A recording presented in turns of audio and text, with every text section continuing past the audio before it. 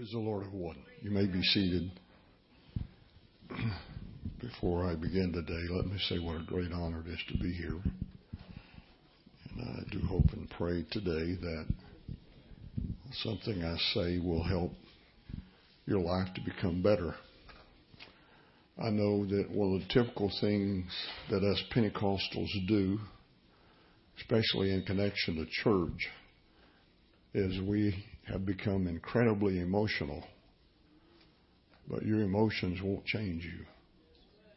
So I truthfully today would wish that your emotions weren't here, that you weren't listening based upon emotions, that you're listening based upon knowledge, because knowledge changes.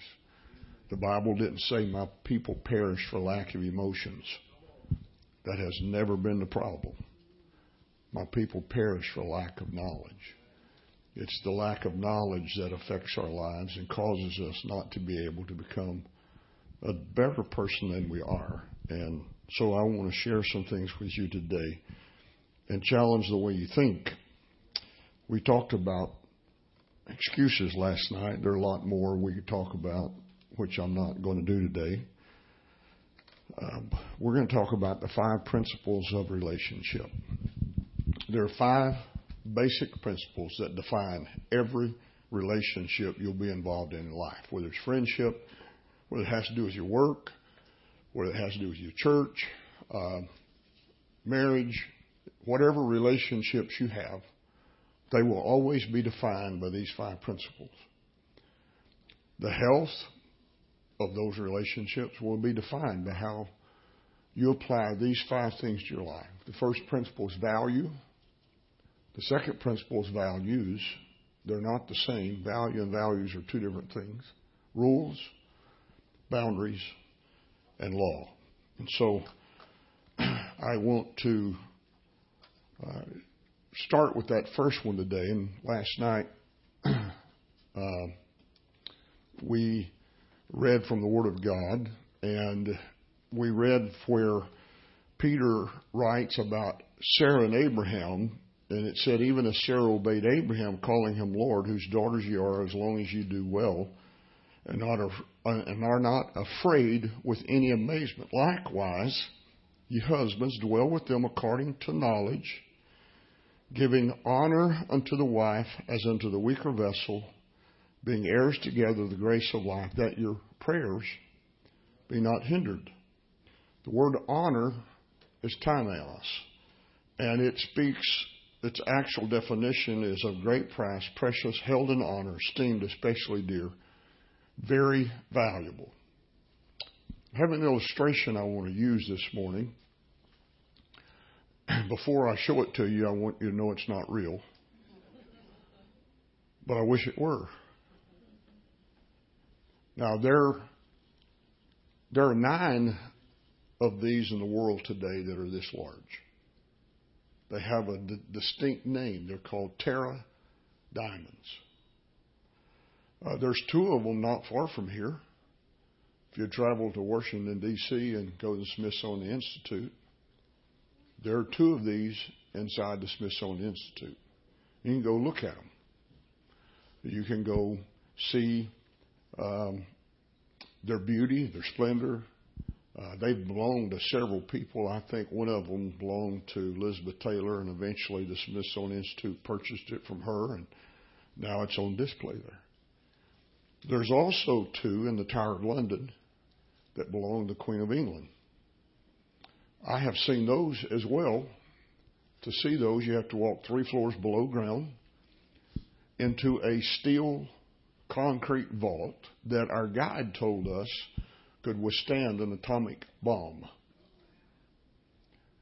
There are guards stationed all up and down that set of stairs that you walk down into. There's no elevators. There's no easy ride down. You're going to walk down 3 flights of stairs and you're going to walk back up them to get out. When you get to the bottom of that last flight of stairs, there's a little foyer area about half the size of this room, and then there's this huge steel door. And when you walk inside that steel door, that area is probably 4 times this size. On display this is 1993. I'm sure their value is much more valuable than this today. But in 1993, they said that those jewels and crowns and the gold and all the precious stones that were there were worth $3.4 billion. They're crown jewels of England. They're very valuable. If this was real, its value would be somewhere between $60 and $500 million. Have you ever seen anybody play baseball with a diamond? Everybody see anybody try to hit one with a hammer to see if they could break it? Why? It's too valuable. See, value defines everything about life. It's the value that you place on things that defines how you treat them. It costs the Queen of England millions of dollars every year to pay for the guards that protect her diamonds. Valuable things require constant support, constant vigil. You have to constantly maintain them because of their worth. I'm going to use an illustration today, so let's do some make-believe. I own this. It's mine. And I decide I want to give it to you. I have one condition. The condition is you've got to keep it 5 years. Would you turn me down and say, no, I don't want it? That's too expensive. I don't want that. I heard that in one of I used this illustration and a lady said, oh, my, I handed it to her. I said, if it was 60, she wouldn't even hold it. She said, no, I don't want that. That's too much responsibility. See, that's our world today. Our world today don't want to take responsibility for anything. And when things require responsibility, we just throw them down and say, no, I can't deal with that. I can't handle that. Where would you keep something this large? Well, it's not real large, is it? Where would you keep something this valuable? Would you get a coffee can with a plastic lid, go out in your backyard and dig a hole and bury it? Create your little map, or maybe go out in the woods where nobody's following you, and you bury it by a big tree, and you mark your map on how to get there at 5 years. Is that where you're going to keep it? Would you take it home? Go to the local furniture store and buy you a curio cabinet, and go to the hardware store and buy you some spotlights or track lights and set it in the corner of your living room and put it on a little gold pedestal and put lights on it and then bring people in and show it to them? Why wouldn't you do that? Someone steal it. If you would take it home, you're telling me you don't care about anybody that lives around you. You don't care about your own children, because you put your whole family at risk to have something that valuable on public display. Where do you keep it? Is there a safe place? Of course there is. Every bank or every large bank in your town rents out little boxes. You wouldn't go to the one. They built a bank in my town not long ago out of modular buildings. They brought them in. They're setting up off the ground. They bolted them again. And I was thinking, that is not a bank I'd put my money in. There's no way they got a vault in that place. If they do, anybody can just break through the floor of that thing and get in. There's no security in that building. You want a bank that's built out of concrete and steel so that nobody can get in it. You're going to rent a vault, cost you about $99 a year, and you can put this under lock and key, guarded and protected by alarms and security every day. Got an old pair of shoes that are wore out? What do you do with them?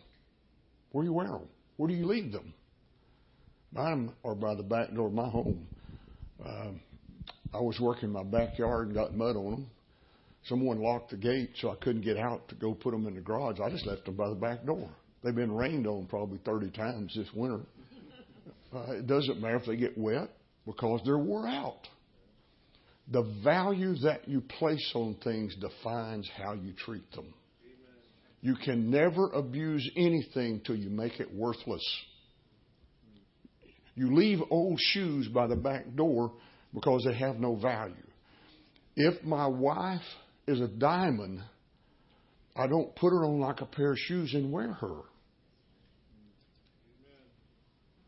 If the person that I say I'm going to connect my life to is valuable, then I'm going to treat them totally differently than anybody else. I'm going to have some things about life that I do to protect them. I don't leave them exposed. Value is going to define everything about life. It's going to define how I treat things. The value placed on church defines how often you come to church, what you do at church. The value placed on God defines how you interact with God, whether you're involved in the kingdom of God. The value placed on friends defines how you treat your friends, what you do with your friend. The value that I place on my wife defines how I treat her. The value I place on my children defines how I treat them. The value I place on my grandchildren defines how I treat them. Value defines everything about life. If it's valuable, if I understand its worth, marriage is honorable. Marriage is valuable and all. Husbands, live with them according to knowledge, giving honor, placing value upon. When Jesus came, it was obvious that his world saw women as an object they owned, not a person they related to. Jesus came into a world that treated women with such disrespect. Remember the woman caught in the act of adultery? Where's the man? They didn't care about the man. It's the woman causing all these problems. She's worthless. She's an object. If I get tired of her, if I don't like her no more, can a man put away his wife for every cause? If she burns a toast, don't clean the house, or I just don't like looking at her anymore. She irritates me. I can tell her go home. I can send her home, and she had to go home. Jesus walked in that world and changed all that. He started attacking those things. He said, you have taken what I created, and you have destroyed it. You have perverted it. You have treated it with disrespect and dishonor. I am demanding that you start treating them the way I intended for them to be treated. When God created Adam, and then he creates Eve, what does he say about them? What does he say about his creation? He said it's good. Now, he saw that Adam was alone, and so he created for Adam a help meet, not mate. Now, we just translate mate, a helpmate, someone to help me. That's not what the word says. That Hebrew word is very difficult to translate. The closest word we have to translate helpmate in the book of Genesis is co-equal. God didn't create a woman beneath a man. He created her beside the man. She's not beneath him. She's not under him. She's beside him. And if she's my diamond, who's going to step on a diamond? Who's going to treat a diamond with disrespect? Who's going to scream at, slap, kick, bite, punch a diamond? Who's going to do that? See, to do those things to people that brings disrespect to them, you got to make them worthless. You got to destroy all their value. John records the ministry of Jesus in a very unique way. The book of John, the Gospel of John, is the end of the Bible. It's the last book of the Bible. Revelation is not the last book written. The Gospel of John is the last book written. And when John concludes the Gospel of John, he says, if all the books in the world could be written about Jesus, the world could not contain the volumes that we could write about him. John lists the miracles of Jesus, and he identifies this as his first miracle. What was Jesus' first miracle identified by John? Anybody remember? Water turned to wine. Okay. First miracle. Jesus goes to a wedding. Now, why would he do that? Because the church is his bride. This is all about a family and marriage and relationship. So the first thing Jesus does to begin his ministry is he goes to a wedding. Now, John lets us know in chapter 2 that Jesus knew all men's hearts. He's God in flesh. Do you think when Jesus went to that wedding that day, he didn't know what was going to happen? You think Jesus got there that day and was shocked to discover they didn't have any wine or they ran out. Jesus went to that wedding knowing why he was going there. That he's going to a wedding because this family is going to be made fun of, belittled, ostracized. Because if they ran out of wine, it brought total disgrace on the family of the bride. So Jesus shows up at this wedding knowing what's going to happen. His mother comes to him and says, they run out of wine. Jesus said, what has that got to do with me? And Mary turned her back on him, walked away. She said, whatever he says do, you do it. Because she had waited 30 years. She had been ridiculed, mocked, scorned, called all kinds of names, called a harlot, called a woman of disrespect, and she'd been belittled by that community long enough that it's time you step in the role for why you came. Whatever he says, you just do it. And he turned those big water pots by the front door that they were to wash their feet with when they come in the house to make themselves ceremonial clean. He turned all of that into wine. And that was over 180 gallons of wine he produced that day, just to make sure that that family was not mocked, made fun of, belittled, scorned, or any of those things happen as a result of them running out of wine. So Jesus wanted marriages to be important. The next thing we find about Jesus is that he goes to Samaria. Who does he meet at Samaria? The woman at the well. What well did he meet her at? Jacob's well. Why is Jacob's well important? What's it significant? Where did it come from? Well, it's the well Jacob dug when he got back home from Laban's house. He had been promised his inheritance. He had been blessed, but he had nothing to show for what God had said he was going to have or get. So he comes back from Laban's house. He buys a piece of property from the Canaanites, and he digs a well saying, I have come to stay. This is my house. This is my home. I've come to claim what belongs to me. It was Jacob staking out his territory. Jesus went to that well to stake out his territory. Jesus said, I come seek and save that which was lost. And so I'm going to put that woman back in her rightful place. And he gives that woman a revelation that he didn't give his disciples. John's right. This is the last book written. The church would have never had this information. John hadn't written to this. So John is writing, and he lets us know that the message Peter preached on the day of Pentecost, he had to get from that woman Jesus talked to at a well. Jesus forced 12 men to interview that woman. See, there was a sect of the Pharisees called the Bleeding Pharisees. They got their name from the fact they refused to look at a woman because it would make them unholy. And if they saw a woman come down the street, they just closed their eyes and kept walking. They walked into buildings, trees, fell in ditches. And as a result of they were proud of the fact that they were scarred because they wouldn't dare look at a woman. So Jesus goes to the well and finds the woman that's been thrown away 5 times. And he says to her, if you just knew who I was, you'd ask for me, and I would give you the gift of God. The only place that word gift is used in the New Testament after that is the book of Acts, chapter 2, verse 38. And you shall receive the gift of the Holy Ghost. It's a unique term. There are 3 words for gift in the Greek language.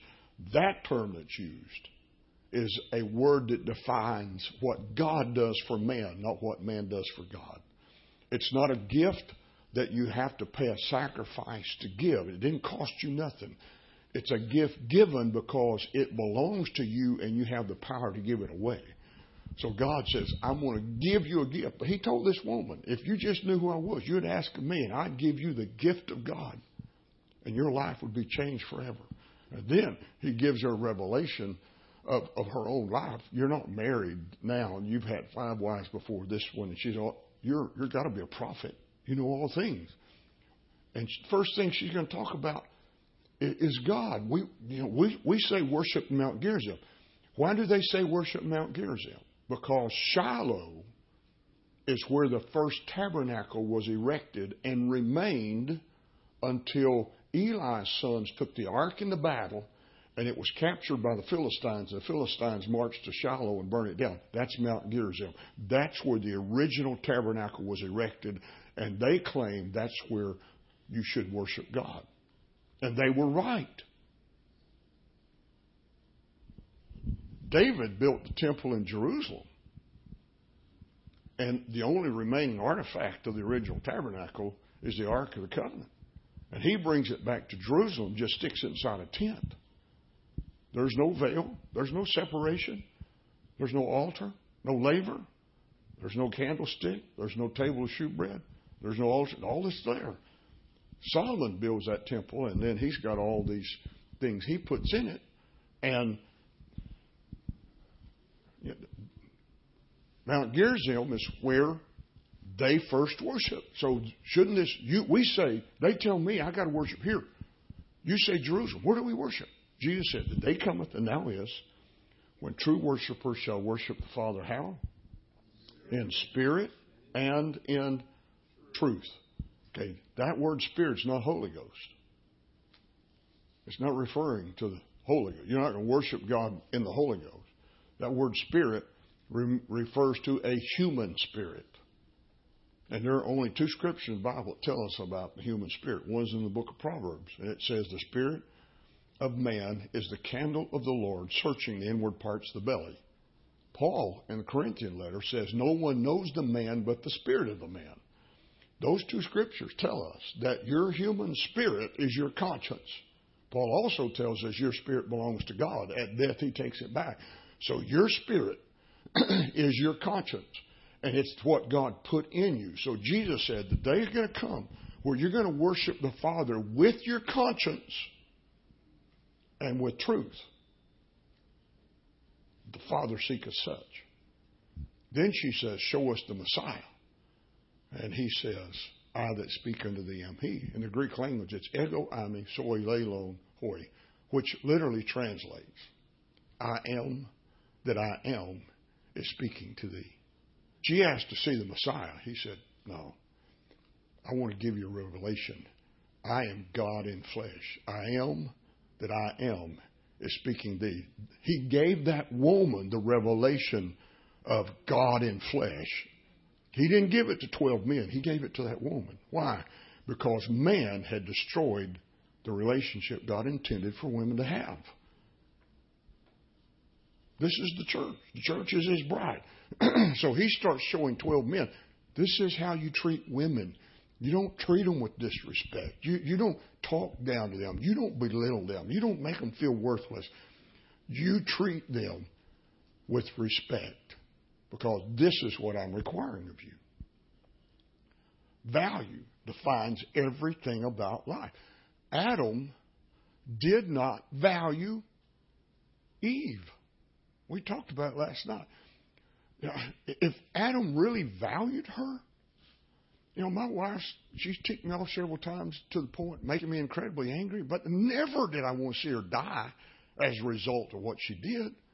But Adam was willing for that to happen. He's willing to stand there and watch her die to see if God was really serious. That means she had no value to him. He had already destroyed her value. From that time till Jesus came, men started treating women with such incredible disrespect that it took Jesus to change that. The Jews will not admit it, but Jesus changed them because he challenged their view of women. And at that point, men measured their age not by how old they were, but the number of wives they had. A man wouldn't say I'm 55 years old. He'd say I'm 15 wives. So bragged about the number of times he had married and divorced. Today, the Jewish culture has the least divorce rate of any culture in the world because they put their families back together.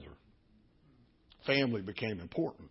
And when we put families right and we value people, it changes everything. Now, understanding this principle, let's look at the Bible a little differently. Just because you're spiritual doesn't mean you have a good home.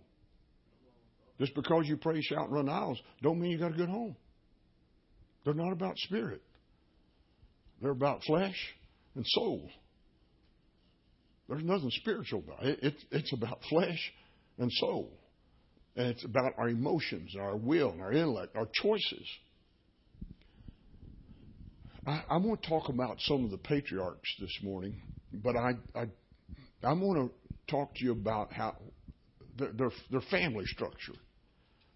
So, and I hope you understand, or it doesn't bother you, that God even used men who didn't have it all together, which should give us a lot of hope. Let's start with Abraham. Ladies, if you and your husband started to go on vacation and he decides to go to this place that when you get there, you got to change your relationship with him. You got to change it from husband and wife to brother and sister. Now, first of all, why would anybody make a decision to go there?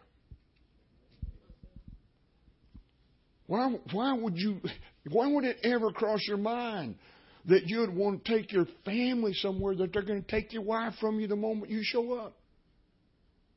Especially if she's attractive, and the Bible says Sarah was the most beautiful woman in the whole land, and so Abraham has this prize, and he knows to go to Egypt.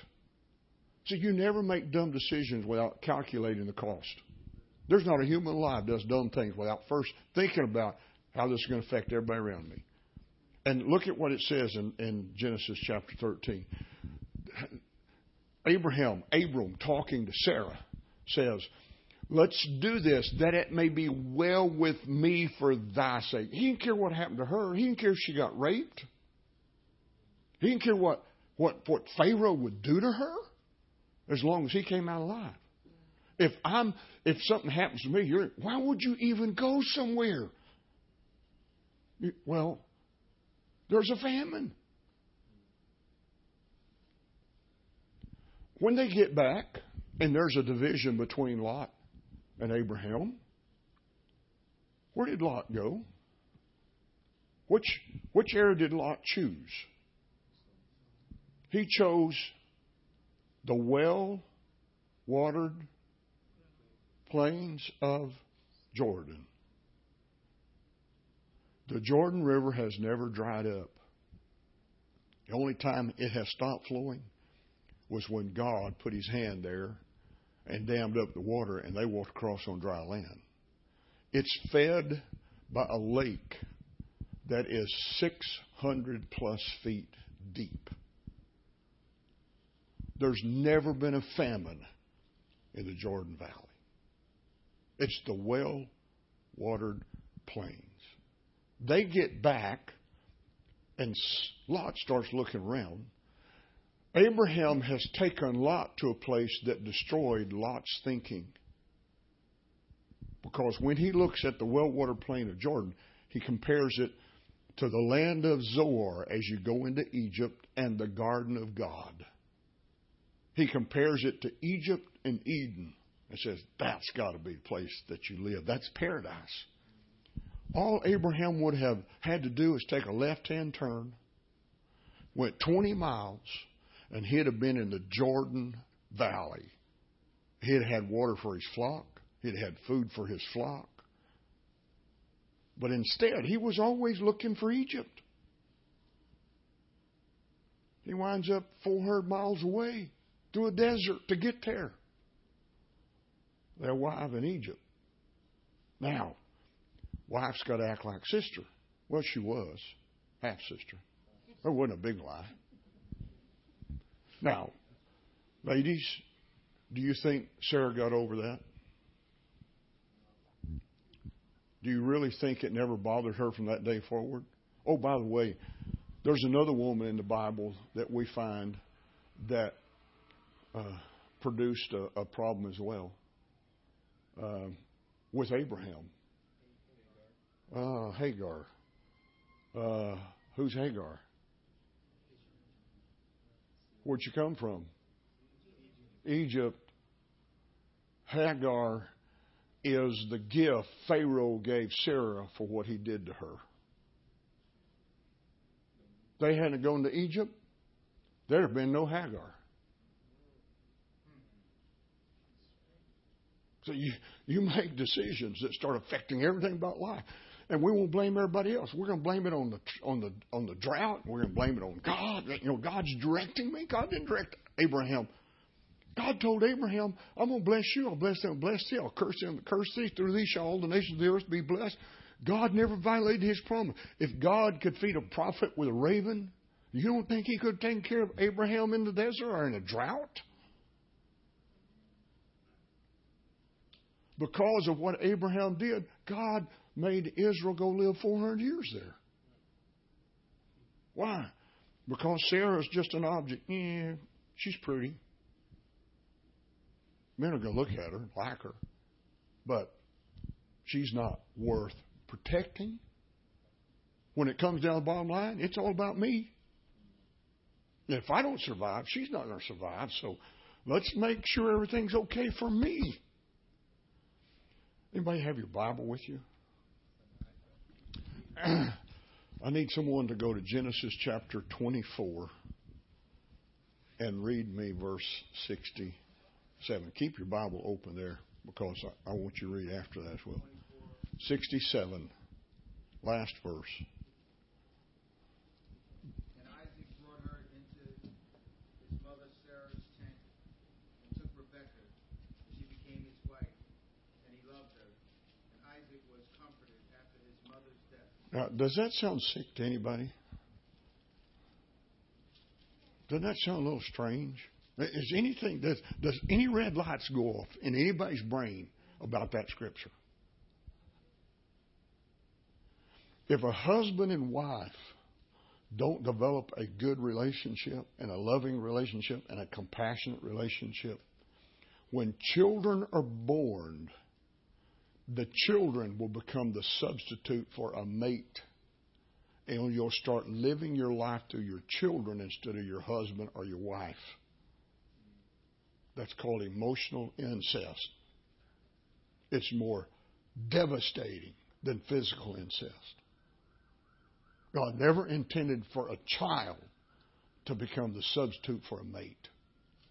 And you start feeding all your emotions in the kid.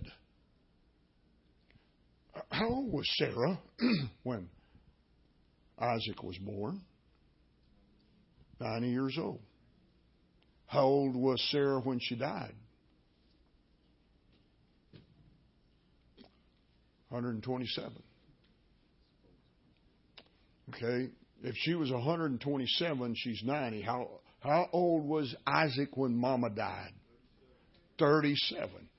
Now, how old is Isaac when he marries? He's 40. Has kids at 60. Okay? If he's 40 years old when he gets married, how long has Mom been dead? 3 years. See, we never pay attention to details. We don't ever take time to add up numbers and see where numbers fit.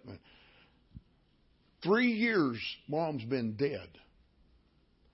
They're nomads. Now, if you and your mate don't live in the same bedroom, what does that tell the world? There's issues. It could be you don't like him or he snores or whatever, but there's some kind of issues there. And the issues are so bad you can't stand being where he's at, right? Whose tent is he going to? Sarah and Abraham didn't live in the same house. She's got a tent. He's got a tent. I cannot imagine in my mind getting married and taking my wife to Mama's house to consummate my marriage. Now that's sick. He gets married. He's got a tent. Why didn't he take her to his tent? He's 40 years old. He's not some kid. He takes her to Mama's tent. They're nomads. They have to move those tents about every 30 days because their flock grazes the fields over, and they have to move to a new pasture and a new pasture. And so they are constantly moving from place to place to place to place. If that's true, that tent has been taken down and put up at least 36 times in 3 years. Who's been taking that tent down, putting that tent up? Abraham? No. Read me the next verse of chapter 1 or chapter 25, verse 1. 25:1. Then again, Abraham took a wife. Huh? He did what? Took a wife. How old is this man? He's 140. And again, Abraham did what? Took a wife. And what happened? And her name was Keturah. But that's not the end of it, is it?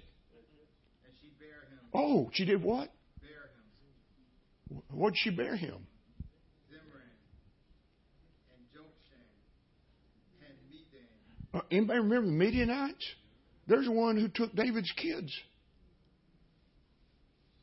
That's Abraham's children. How many? 6 kids. At 140 years old. Sarah and Abraham weren't in the different tents because they got too old to have sex.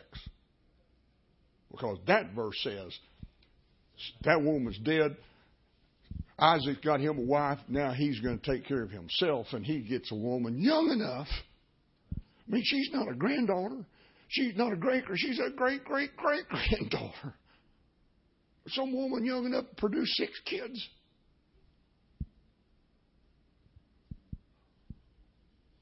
See, he didn't know how. He could relate to God, but he couldn't relate to people. He had no clue. You can be real spiritual. There's nobody in the Bible more spiritual than David. 14 wives is not a healthy home. There's incest in his home. There's murder in his home. There's adultery in his house. He's got it all together?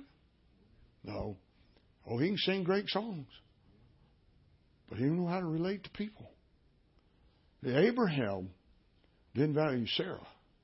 So the moment Isaac is born, now Isaac becomes mama's boy. And Isaac is smothered by mother, and he lives under mother's house. And so when he marries a wife, she's going to become mom. She's going to be a replacement. How long did Abraham live? Anybody remember? 175. Okay. 175. Isaac's 40, gets married.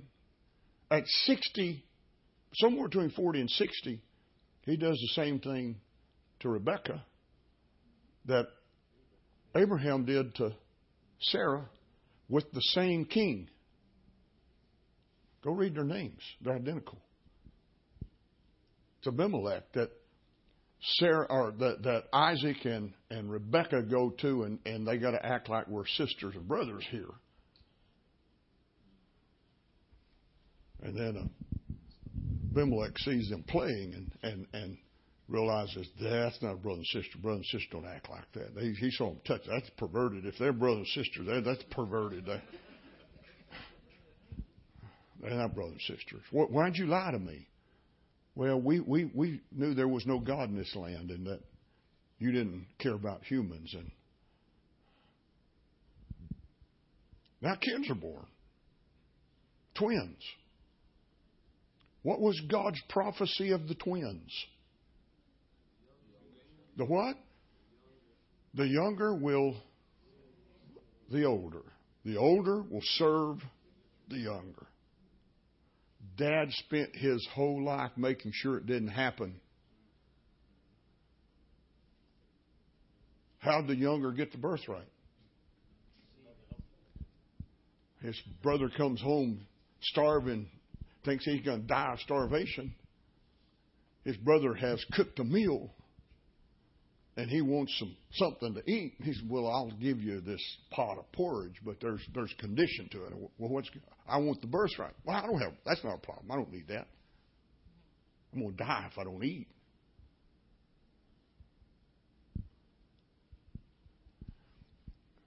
Then it's time to be blessed.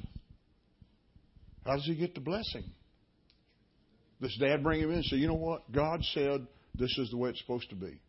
So come in, son. I need to bless you because God said that Esau is going to serve you. This is what we need to do. Okay, let's do this right because this is what God says needs to happen. Is that what took place? Now, how did he get the birth? How did he get the blessing? How did he deceive Dad? Mama did it. Mama knew how to deceive him. She'd been deceiving him a long time. Neither one of them treated each other with dignity and respect. Nobody was a diamond at that house. They're all sandals. You just wear them. You put them on, wear them. Where you step in whatever you need to step in. You kick whatever you need to kick. It doesn't matter what happens in their life because they're not important anymore. They're not valuable anymore. You don't have to treat them with dignity and respect. So, how does he get the birthright? He smells like a goat.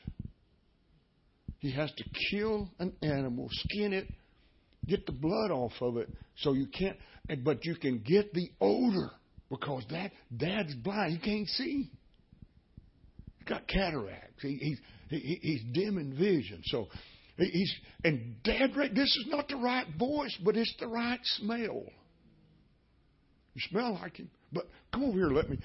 And now that's my mind has some trouble wrapped around some of this stuff. Okay, how in the world does a human arm feel like the hair on a goat? Yeah, you feel like him too. Who did Dad get bonded to? Did he get bonded to the mama's boy? No. He got bonded to the man's man, the one that lives in the woods and that don't ever wash and smells like a goat. That's Dad. He wanted to be a man so bad that he's going to have to become a man through his son.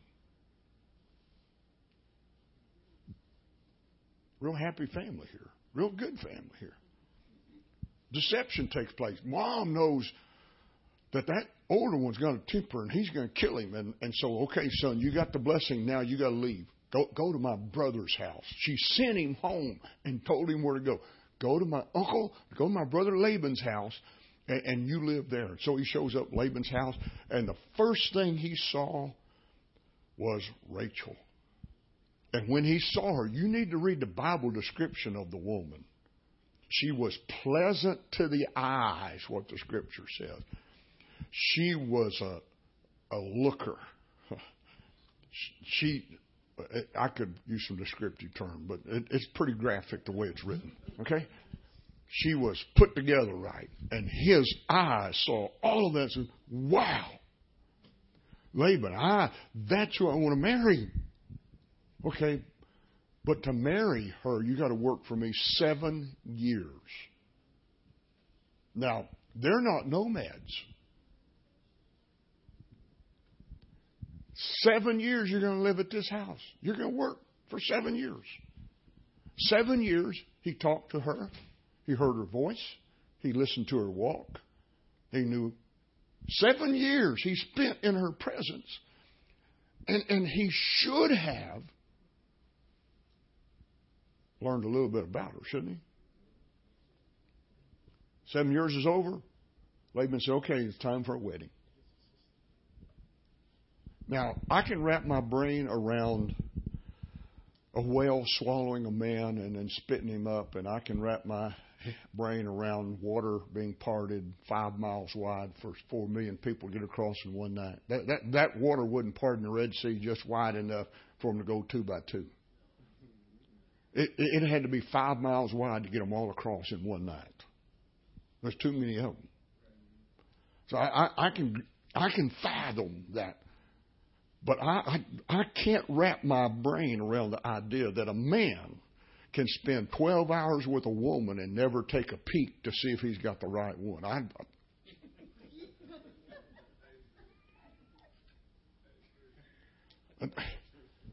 Do you understand what he thought of her? She's not a woman or wife. She's just a trophy. He didn't care about her. He cared about himself. And in the morning, when the daylight shows up and he rolls over and looks, what are you doing here? Well, I married you. No. And Laban, why'd you do this to me? Well, we have a custom that the older has. Well, that's not who we agree. Well, I'll give you the other one, but you got to work for me 7 more years. Now, he didn't wait 7 years to get the next one. Next weekend, we have the second ceremony. Now we get 2 wives. They're sisters, married to the same man. He hates one, loves the other, despises one. Okay, he's been there 7 years. He's going to work 7 years to get the next one. At the end of that 7 years, he wants to leave, and Laban says, no, that's not fair. You need to work for me 7 more years so that we can work out all this debt and all this stuff. And so at the end of 21 years, now he gets to go home. Okay, think about this. Take 7 off. 14 years is the time frame of 11 children being born. We get the first child born to Leah. She becomes expecting quickly. Rachel can't have children or doesn't bear children quick enough. And so she sees sister's got a child. So here comes concubine. And so David now gets third wife. And she produces a child quickly. And Leah don't want sister outdoing her. So she gives concubine number 2. And so now we get wife number 4, and she's got a child quickly, and then these kids keep being multiplied, and then a short period of time, there are 11 kids show up. 11. Those 11 kids, the oldest one can't be more than 14. You understand? The oldest one can't be more than 14. And the odds are, they're just all stacked together. You got 4 women. So we've got them, stair steps, we've got them months apart. We got with this one, and 3 or 4 months later, we got this one. 3 or 4 months later, we got this one. 3 or 4 months later, we got this one. And here's all these kids here in a short period of time. They go back, they leave, go home, and they meet brother, and the battle with, or the confrontation with brother, and Jacob's name being changed to Israel because he had an encounter with God. And now they decide to stay there. And he digs that well, buys that property. But he has a daughter. And she was beautiful. And apparently she came from Leah. And she goes out to see the world. But the world sees her. And the king's son rapes her. Now, Dad has been shamed and embarrassed, and the king says, you know what, my son's wrong, so we want my son to marry your daughter. That's the only way to make this right. And they agree. On one condition. What is the condition? They circumcise every male in that town. They agree. It happens. And those 11 juvenile delinquents killed every man in that town. And they couldn't have been more than 17. The oldest one couldn't have been more than 17 or 18 years of age. And those juvenile delinquents killed every man in that town, embarrassed Jacob, shamed Jacob, caused Jacob all kinds of problems as a result of their behavior. Now, that's a really healthy family, isn't it?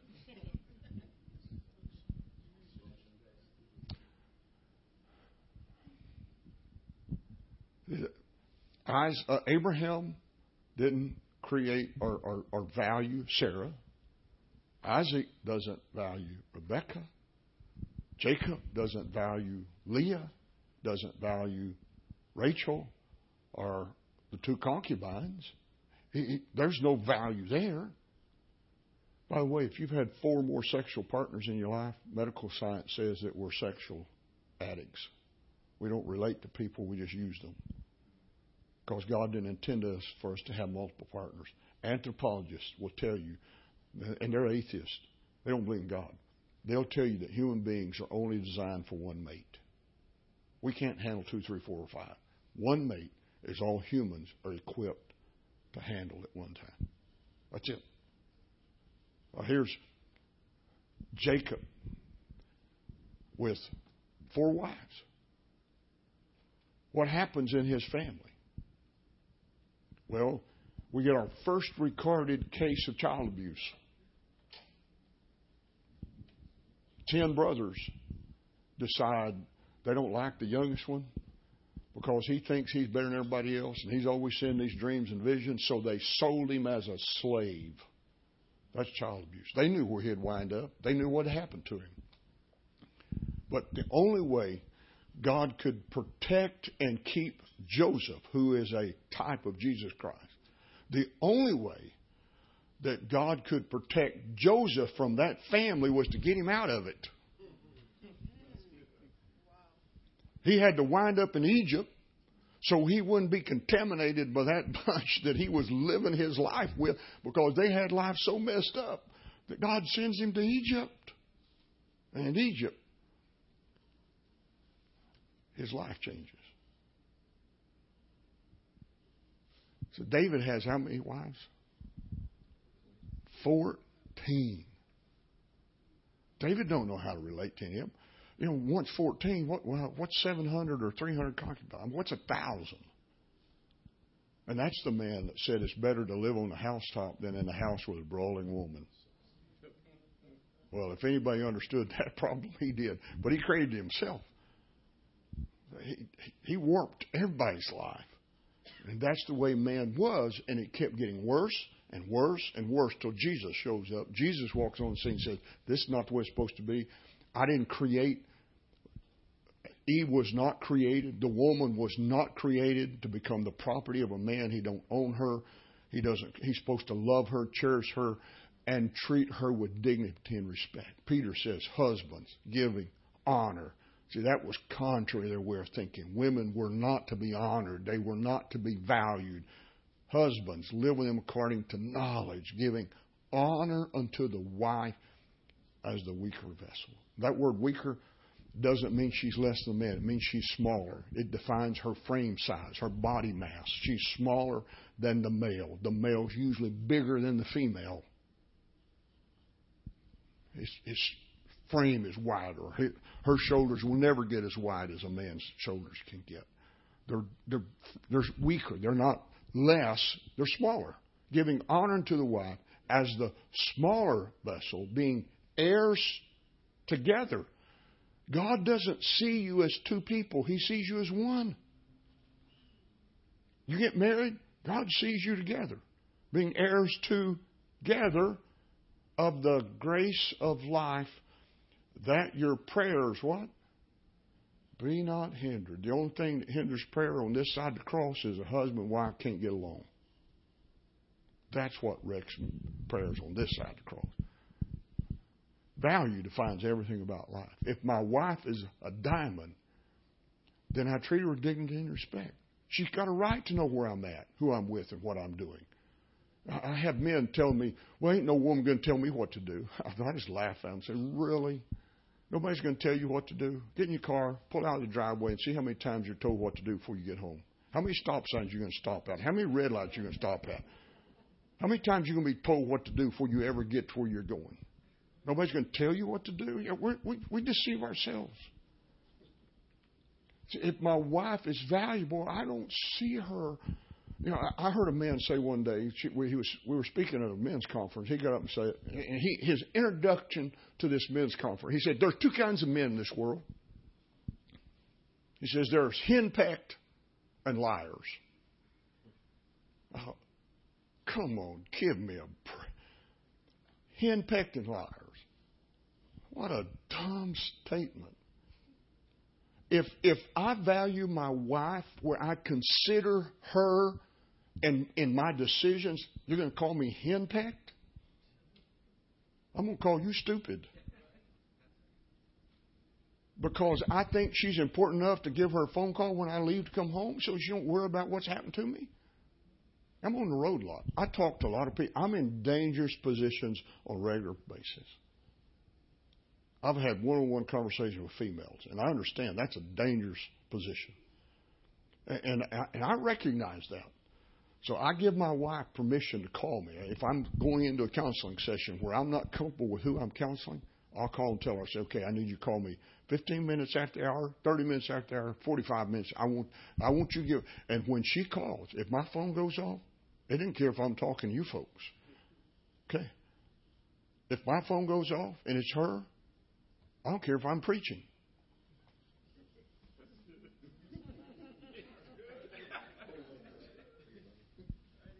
I'm going to take time out. She's not going to call me. She knows what I'm doing because before I walk into church, I've called her and told her, okay, church fixing to start. But she knows if an emergency comes up and I'm not anywhere close to her to help protect her, she knows she can call me at any time.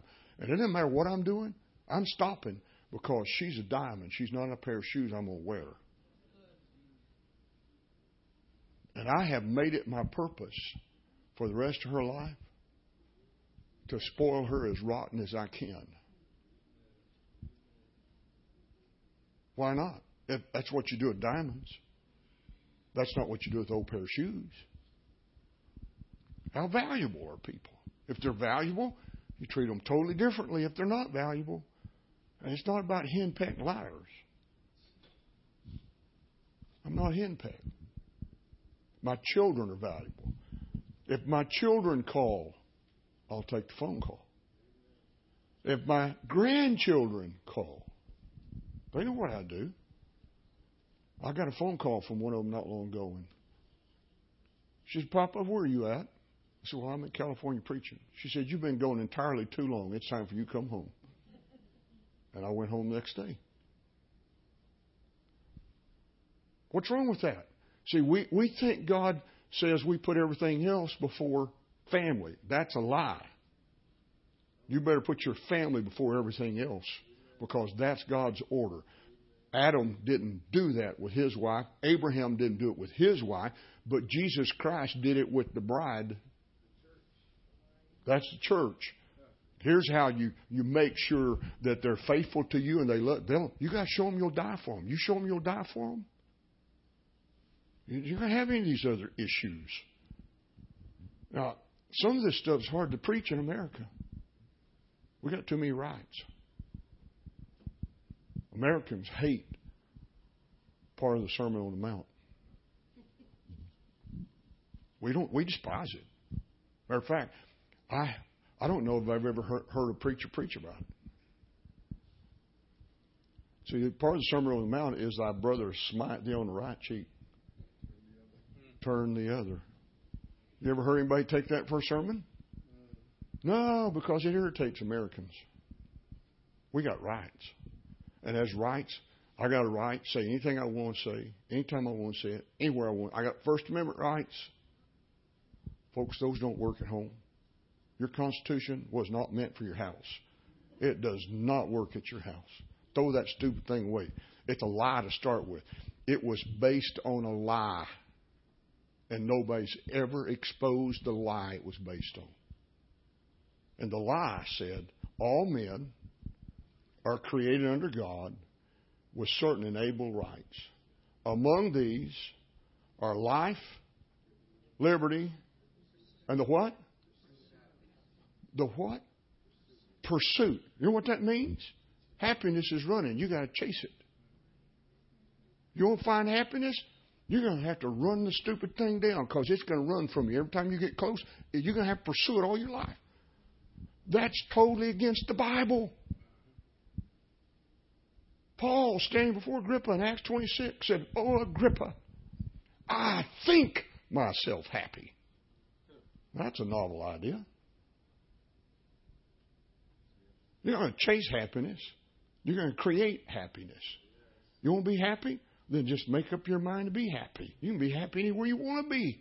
Paul said, I've learned whatever state I am, therewith to be content. I've learned how to be abound. I've learned how to be abased. I've learned how to have nothing. I've learned how to have everything. It doesn't matter what state I'm in. My environment will not predict my happiness.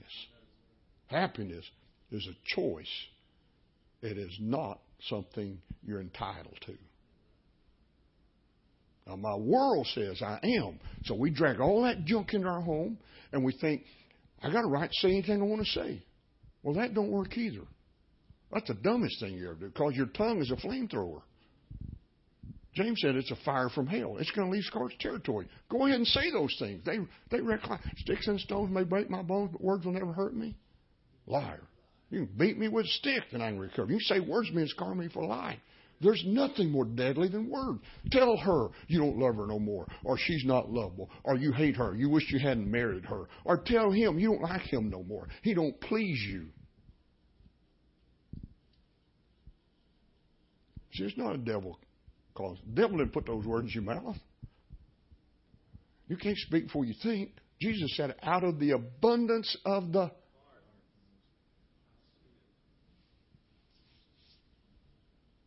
Jesus wouldn't let us get by with all these dumb excuses we have. Out of the abundance of the heart, the mouth speaketh. What did Jesus say about treasures? Did he say anything about stuff that's valuable? Where your treasure is, if you find a treasure in the field, what do? You hide it first. Then you sell all that you have, and you do what? You buy the treasure. You buy the field. You buy every snake in the field, every scorpion in the field, every spider in the field, every dead animal in the field. You buy whatever's in the field because there's a treasure in it. Marriage is buying a field that might have stuff in it that stings you occasionally. You might get bitten on an occasion. You might swell up a little bit from getting bit. But you make a choice. Why? They're valuable.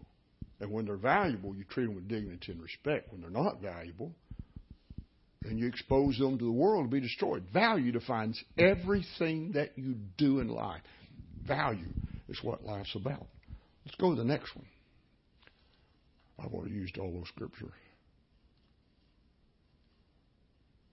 What are values? Values is the vault and security system you develop to put a diamond in. It's not just a vault. It's got to have a security system.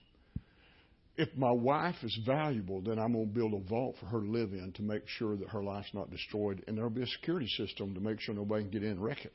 If my children are valuable, I create a vault for them to live in so their life's not destroyed. I will define the value of everybody around. Values are principles you develop to protect what's valuable. And there are 9 principles I want to talk about today that define life. First one is safety. Why is safety such an important issue? Why is safety so important in our lives? Because your most powerful instinct is survival. You can't see your world. You can only see less than 130 degrees of your world. You can't see all of it. I can't see, but I can see all of your world. I can see who's beside you, who's behind you. I can see what's over you, what's under you. See, I can't see but this far. I lose vision at this point. I can see this far. I lose vision at this point. I can see this far. When I'm looking straight ahead, I can see less than 130 degrees of a 360-degree world. If my wife is standing with her back to me and she's looking in the past and I'm looking in the future, together we can only see 260 degrees of our world. I can't see my world. Your survival instincts reside in your brain stem. It's the very bottom of the brain. Everything going in your brain, coming out of your brain is filtered through survival. While we're sitting here today, our brains have never checked out. You're listening to me. You're trying to hear what I'm saying. But occasionally there have been noises that have caught our attention that we have paused a moment to figure out what the noise was. At one point, there was noises of people talking that got a little loud, and it distracted us a little bit.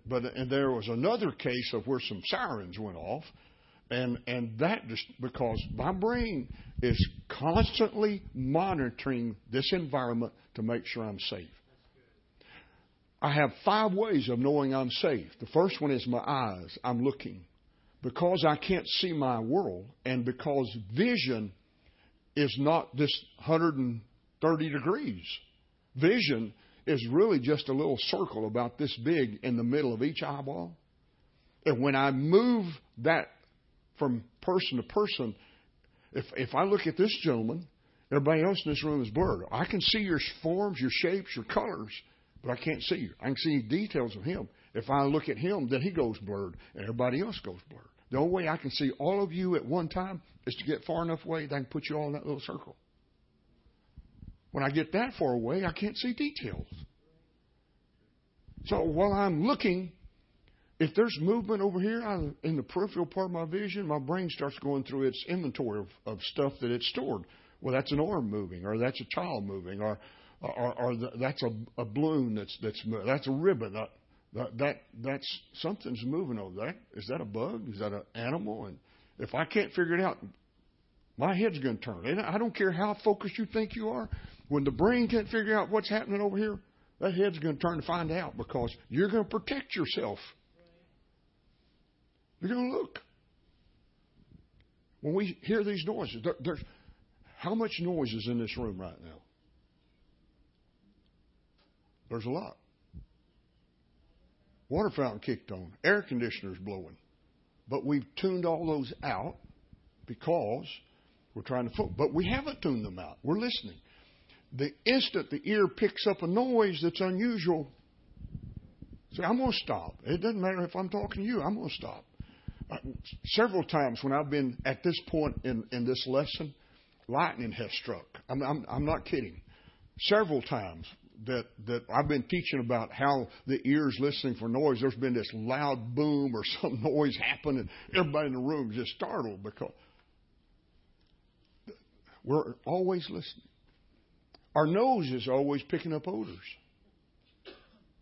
We're smelling for things. If we start detecting an odor that shouldn't be in this room, where's that coming from? Especially if there's a little smoke in it. And you pick up smoke. I don't care how deep asleep you are. The moment your nose picks up the smell of smoke, it's going to you're going to start waking up to figure out, whoa, there's something's wrong here. If you walk up and touch something that's hot, what do? What if it's real cold? Do the same thing. What if it gives you a buzz? The least of our senses are taste. What if you put something in your mouth that tastes funny? What do? Spit it out. You don't chew it up. You don't eat it. It's coming out. Why? It tells you you're not safe. You're created to survive. That's your most powerful need is safety. If you don't feel safe, the only option you have is to live in survival. And survival has 2 options. What are they? Fight or flight. That's the only 2 available. When survival kicks in, what are you going to do? Run as fast as you can, get away, or come on, buddy, let's go. Survival will never allow you to change, be different. Survival won't allow your life to become better. Survival just keeps you trapped in this world where all you can do is just get up every day and get through that day and never become anything more than what you are right now. That's survival. And America has been living in survival for a long time. 9/11 messed us up. It messed us up bad. We have been living in survival since 9/11. People don't trust anybody anymore. You walk in the airport, you're scrutinized. I have been pulled out of a line, patted down, probably 300 or 400 times in airports because I might look like a terrorist, I guess. I don't know, but I get patted down on a regular basis because, why? We don't trust nobody no more. And I watched about an 85-year-old woman get patted down one day, and I'm thinking, come on, folks, seriously. Does Grandma look like she could? But we're so terrified of profiling that we're going to make sure that we just pat down everybody. And we're afraid that we're going to offend somebody, but yet we're also afraid that we're going to let something happen. And so we're living with two fears, and we don't know how to balance either one of them. We don't know how to balance the fear of offense and the fear of we're going to get hurt. And we're just in survival. People live in panic on a regular basis. You get on an airplane, we don't feel safe anymore. Our children don't even play outside anymore. When I was a kid, I roamed all over my town. I live in a town of 100,000+ people in North Texas that had a huge military base. We was the number 7 target in America during the Cold War because there were nuclear silos on that military base right outside of our town. And we had all these drills at school where you go stand and get in the hallway and put your head down. Now, come on, folks. That's going to protect you from an atomic bomb? Come on. We had them all the time. But we roamed the town. I rode my bicycle everywhere. Well, my grandchildren don't even play in the front yard unless there's an adult outside. Why? Too many pedophiles. Too many evil people. We just live in a world full of terror. And we don't trust people anymore. And we're becoming more paranoid with time. Why? Because Americans don't value anybody else. And if you'll listen to politicians, they're making statements that allow them to manipulate you. And the statement they make on a regular basis is that we're a nation of the rule of law. Has anybody heard that statement? That's a lie. Go to any law school and ask a professor there to tell you what we're a nation of. We're a nation of the rule of value, not the rule of law. If you don't value people and you don't value someone else's possessions, it don't matter if you steal them because it's not valued. That person is not important. I remember as a kid that my dad would drive up in downtown Wichita Falls. We didn't have air conditioning in our cars. Leave the windows down and leave the keys in the ignition. And we'd get out and go shopping for hours. We'd come back and our car's still there. Well, if you don't have it locked down, tied down in your front yard, everybody believes that you don't need it.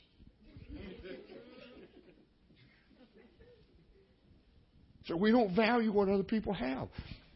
If I value what you have, I'm not trying to take them from you. I'm not trying to be covetous of what you have achieved in life. I start looking and say, if you can achieve that, there's as much possibility I can achieve the same thing if I choose to. I don't become jealous of your accomplishments. I don't envy what you've done. I start saying, okay, you're a valuable person. God has blessed you because, God made a promise to Abraham, and we're spiritual Abraham's children. Okay? And that same promise that he promised to them, he's promised to us. I'll bless them that bless you. I'll curse them that curse you. Through all you shall all nations of the earth be blessed. But we've got offended by life, and so we're not letting God bless us. And we've lost value. We don't value other people's things. And as a result, we can come into church and look around and say, wow, that's my next husband or that's my next wife. And that's who God wants me to marry. And they're married to somebody else at the time, but God's going to fix it so that they're not married to him anymore. I've heard that thousands of times. That's not an exaggeration. I'm thinking, oh, come on, folks. Why would God give you something he already gave someone else? What kind of father says, you've had that long enough. Here, it's yours. That's evil, isn't it? But we've forgotten how valuable people are. And when people are valuable, I treat them with dignity and respect. I don't disrespect them. I don't do things to hurt them. I'm not trying to wreck their lives. I'm not trying to destroy them. I'm trying to make their lives better because they're my brother. They're my family. I walk into churches, and the pastor says, "See that guy back there? Yeah, I'll see this guy over here. They're brothers. They hadn't talked in 10 years. They don't even get along. They can come to church and shout and run aisles, but they will not have a conversation with each other." How many pastors are here, preachers are here today? See, how much of your time is spent with people who can't get along with other people? Why can't I get along with somebody? Because I don't value them. See, I'm convinced that the only difference between a child and an adult is an opinion. If you don't have the right to have an opinion, you're reduced to childhood. We don't have to think alike. We can have a different opinion about things and not have issues. I have 3 brothers. One of them passed away. I have 2 that's still alive. But we're not alike. I have a sister. None of us are alike. But I still love them. My brother that's my pastor, he's 4 years younger than me. I took care of him as a kid. I bought his clothes.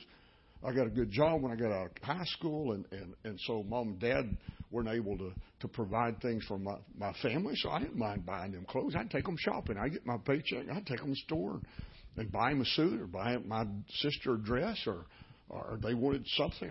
I didn't mind doing that. That's my brother. That's my sister. I loved them. Now he's my pastor. He gets to tell me what to do. And we're not alike. He's Mr. Personality. He could sell snow cones to Eskimos. I mean, he's just an incredibly outgoing person who loves people.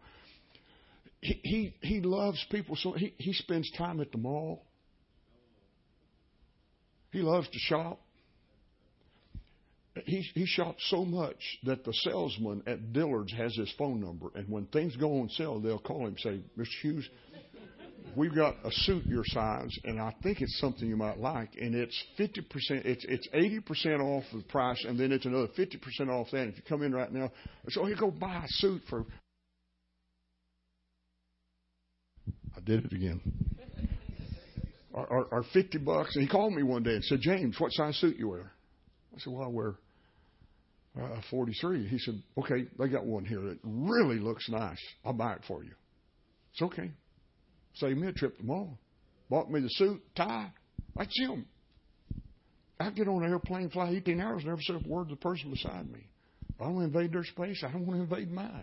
I'm real introvert. I'm not outgoing. I'm a very task-oriented person. My brother Charles, he's the vice president of Fox 26 in Houston, Texas, and he's over their engineering department. He's a geek. He's all this electronic nerd. I mean, he can figure out all that. He knows all that stuff. He knows all the latest technology. He knows how to put it together. He can walk in this room, fix it in just a matter of listening to it in a few moments. And if he calls you, and he'll say, "James," and he'll start asking you a question, and when he gets through, the phone goes click. There's no bye. There's nothing. It just click. It doesn't matter if you need to say something back to him. It doesn't matter if there's more. When he's through, it's over. Boom. And if there's any more conversation that needs to happen, you got to call him back and say, "Charles, I wasn't through yet." "Oh, I'm sorry." But we're not alike. So we agree to allow each other to have a difference of opinion. We don't have to think alike. See, in Pentecost, we call each other brother and sister, but what we really mean is clone. If you don't think like me and act like me, you're really not my brother. We don't have to think alike. There's things I like and things I don't like. 8 hours at the mall is not a good day for me. I can go shopping for Christmas on December 24th, and that's usually the day I go. And in 30 minutes, get all the presents I need for my wife. I took my son with me a couple years ago, and we walked in the mall, And I went to this store, the next one, and we were out in 30 minutes. I had 9 presents. And he walks in the house when we get home. He said, guys, you won't believe what Dad just did. He bought 9 presents in 30 minutes. I don't have a clue. And they all started laughing. I said, I've been going to that mall with that lady for a whole year. And every time I walk by a store, she says, that's what I want for Christmas. So that just went down on my list. Live with them according to what? What? No, knowledge. When you hear something, okay, yeah, that'd be nice. Goes on the list. I like that. Goes on the list. Knowledge. Why? She's valuable. I found a treasure. I found an incredible lady that I want her to remember she's always a diamond. I want her life to be whole, not damaged or broke or defective. So I'm going to choose to make sure she has the greatest possible life she could have because she's valuable to me. She's not a piece of junk. I don't put her on, wear her. I treat her with dignity and respect. She can have a difference of opinion. There are things she likes I don't like. I don't like spaghetti. I like all the other Italian food, but spaghetti I just don't like. I have never liked it. I don't like its taste. I don't like its texture. I just don't like it. But there are 11 people at my house that love it. My daughter married an Italian who's got a secret family recipe. They don't taste no different than stuff in the jar to me. I mean, it just... Now, I can drive in my driveway and smell it. And I can walk in the house and, oh, no, not again. Come on. You know I don't like that stuff. What in the world don't you fix me something I like? That's what jerks do. I can smell it coming in and drive. If I park in the garage, I can smell it inside. I just walk in the house, hug everybody, kiss everybody, and go get my plate, put my noodles on it, put the sauce on it, and occasionally get a little bit of ranch dressing and put on top of it. I can change its flavor. I mean, I eat it. Why? My son used to beg his mother to make it. He'd eat it for breakfast, supper, dinner, breakfast, supper. He ate it until the pot was gone. He'd beg her, make a big one, Mama. And she'd indulge him because that's your boy.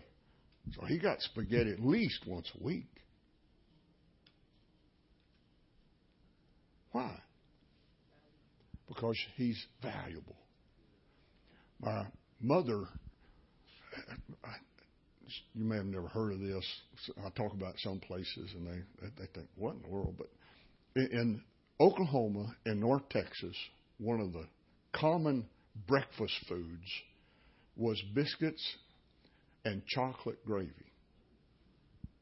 And it's made out of Hershey's powdered chocolate, milk, cornstarch, and sugar.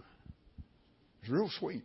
Well, it was put over biscuits, and that was just something my mom cooked all the time. And so I grew up with it. And she taught my kids how to love the stuff, and my grandkids even love it. And so my wife's learned how to make it, and my grandkids come to my house and say, Mozzie, in the morning for breakfast, would you cook me some chocolate gravy?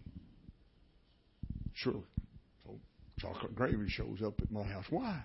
Because why would you take a hammer to a diamond because you don't like it? You need a bunch more, so let's make a bunch of little ones out of it. Why? It's too valuable. Values protect.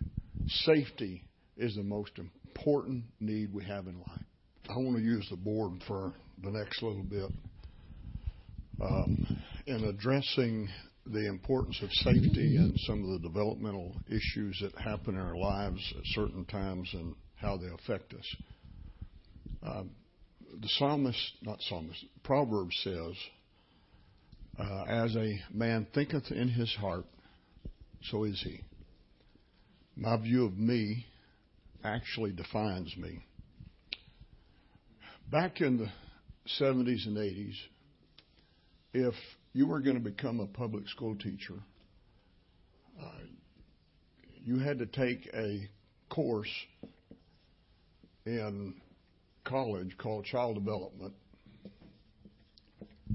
And in it, they taught several things that were taught simply by theory and not by proof.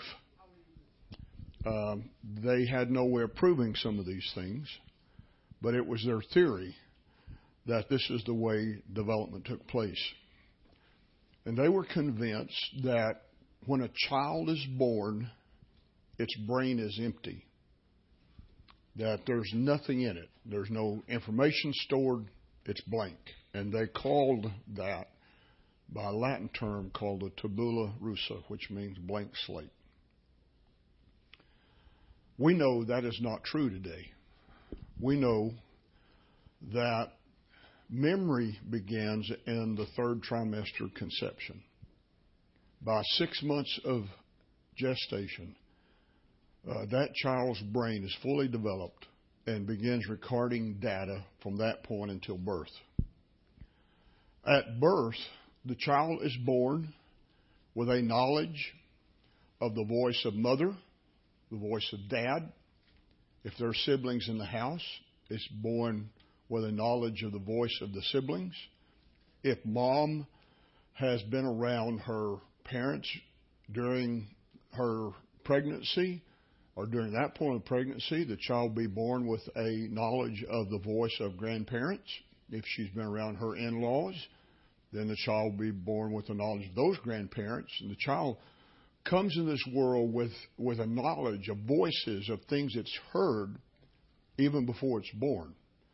So we're not born blank slate. Second thing they taught is that by 6 years of age, that don't work very well.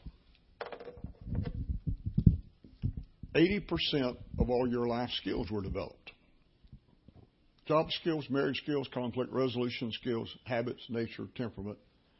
By 80% of everything you are as a human being is fully developed. Well, we know that that is not true. It's actually 85%. By 6 years of age, 85% of everything I am as a human being is fully developed. By 9 years of age, it's 90%. And by 12 years of age, it's 95%.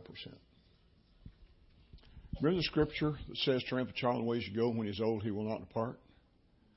How old do you think old is? 40, 50, 60? 12.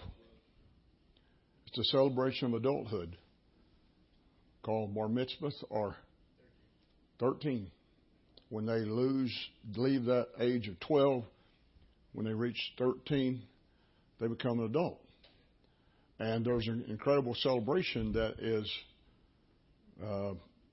happens, that the child is taught that they are an adult. Now, I am not Jewish, and all I know is what I've read and studied, but from what I understand, that it's not uncommon for there to be a custom that a rabbi comes to the house, and after the party and the rabbi's there, that the rabbi will give the child a lecture on being an adult. It could last as much as an hour. And sometimes during the celebration, the dad will come and stand in front of the child and will pray a prayer, according to some of the material I've read, that kind of goes like this. Oh God of Abraham, Isaac, and Jacob, I thank you for delivering me from the responsibility of my child today. I am no longer accountable for their behavior as of this day. From this day forward, all their behavior is placed on their shoulder, and thank you for delivering me from this responsibility. If that happens, that's quite an incredible statement, because that placing of responsibility on someone's shoulders is one of the most important things that happens in life. And by 12 years of age, 95% of everything I am as a human is developed. 95% of the time, the issues of a marriage have nothing to do with the marriage, but have to do with the first 12 years. We also know that when a child is born, and I will represent the male with a square and the female with a circle, and everything above the line is the influence of a male, Everything below the line is the influence of a female. When a child is born, the child's eyes do not focus, cannot see. The pupils haven't learned to dilate, and so the eye hasn't developed its ability to perceive detail. Everything's blurred. And when the child is born, it's born with a knowledge of who mother is. It knows mother's smell. It knows mother's heart rate. It knows mother's voice. It's very aware who mother is. And when it's born, for the first 2 years of its life, it doesn't matter if it's a male or female, it's attached to mother. So its primary influence is mother. By 2 years of age, the child is starting to learn its sexuality. Now, the gay society would like to say, no, this is real, none of this works. But there's more evidence to support what I'm telling you than their stupid theory that they're born that way. And there's absolutely no research that can ever prove that. And all you got to do is think to prove it. If it's genetic, how does it get from generation A to generation B? If it's genetic, okay, how's it going to get from this generation to the next one? One of those has to be produced. That's not possible. 2 men can't produce a child and 2 women can't produce a child. So if it's genetic, it would have been filtered out of gene pool generations ago. It cannot be genetic. It's a choice. They won't tell you that your brain will match the environment you live in if you live in it long enough, and it'll support your belief system of what you believe. So if a male acts like a female for 9 months, his brain will cause his body to produce more estrogen, and he will start becoming more feminine. If a female acts like a male for 9 months, her brain will start producing more testosterone and will make her more masculine, because your brain will adapt to whatever you're trying to force it to become. It has that ability. It has plasticity. It has the ability to change based upon the environment you're in and the things you're doing over a repeated period of time. And I'll get back to that in a little bit. At 2 years of age, the child becomes attached to the same-sex parent. Little boy become dad's shadow. Little girl's going to become mom's shadow. Little girl's going to want to be with mom, do what mom's doing. If mom's in the kitchen cooking, just want to be there helping mom or participating with what mom's doing. Whatever mom's doing in the house, the little girl's wanting to follow along, do whatever she's doing. If it's the little boy, he's going to want to be with dad. If dad's in a garage working on something, he wants to be out there. He wants to know how the tools work. He wants to be involved with the tools. If he's in the yard mowing grass, he's wanting to follow. He's going to mimic dad. You'll watch him putting on dad's shoes and trying to walk in them, because dad becomes his role model. And he stays attached to dad until puberty happens. And puberty usually starts taking place somewhere around 9 years of age. At that point, he becomes attached to mom, and she becomes attached to dad. She'll flirt with dad. She'll hold dad's hand. She'll want dad to pay attention to her. All of a sudden, all these emotions have awakened in their life. And God created a family to be a place where kids learn about themselves without being injured, wounded, violated. They need to understand these things. Well, I'm in college studying all this, and I have a 12-year-old and a 13-year-old. So my kids are in the middle of all this stuff. And I'm learning about it. So I'd been out traveling, speaking, and had come home. And we were sitting in the living room, my wife and I, and my son was out playing. I think it was in the springtime of the year, somewhere around April and May. It was real nice. The trees had all their leaves on them, and kids. Anthony had been out playing with his buddies across the street. And he come in, and he knows I was in the house. He said, "Dad, when you get in?" I said, "Oh, just a little while ago." And he said, "I'm glad to see you, Dad." And he walked in and gave me a hug, and he walked off. And I said, "Hey, Anthony." He turned around and looked at me. I said, "When's the last time I told you how handsome you were?" He got mad at me. Stormed off down the hall. "Oh, damn!" And slammed the door. Bam! My wife's sitting there beside me. She said, "What in the world did you do that for?"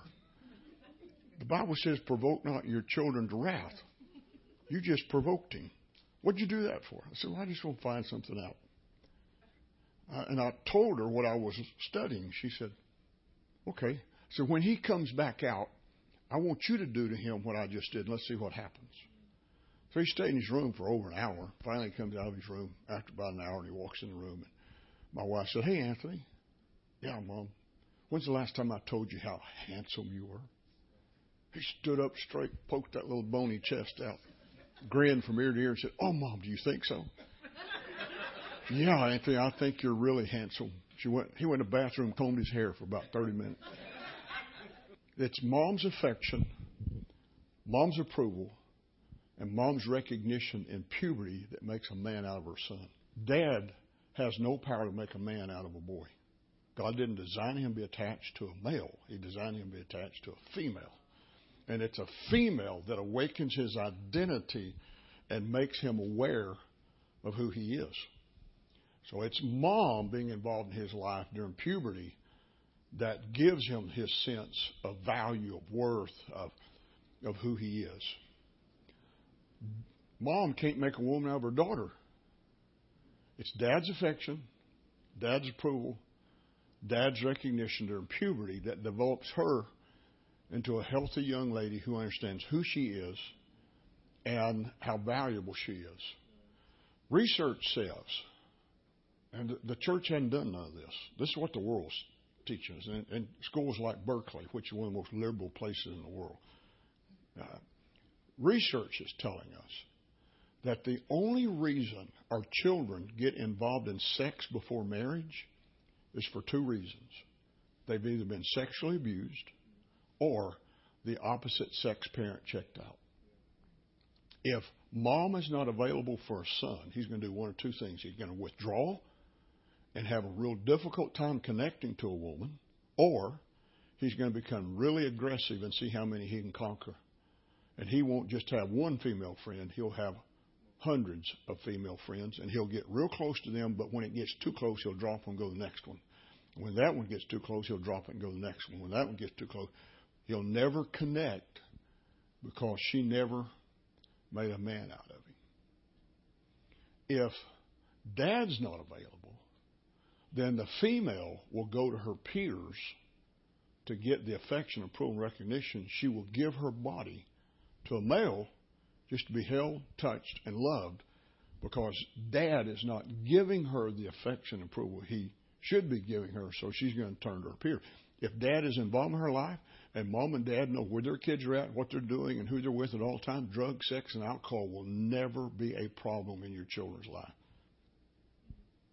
The only reason our kids are having a problem with drugs, sex, and alcohol is because Mom and Dad's check out. And when they get to teenage years and they start understanding, discovering the reality of life, and that they're not living in a fantasy world, then all of a sudden they start having issues. They start challenging the rules. They start wanting to know why. If Mom and Dad stay consistent,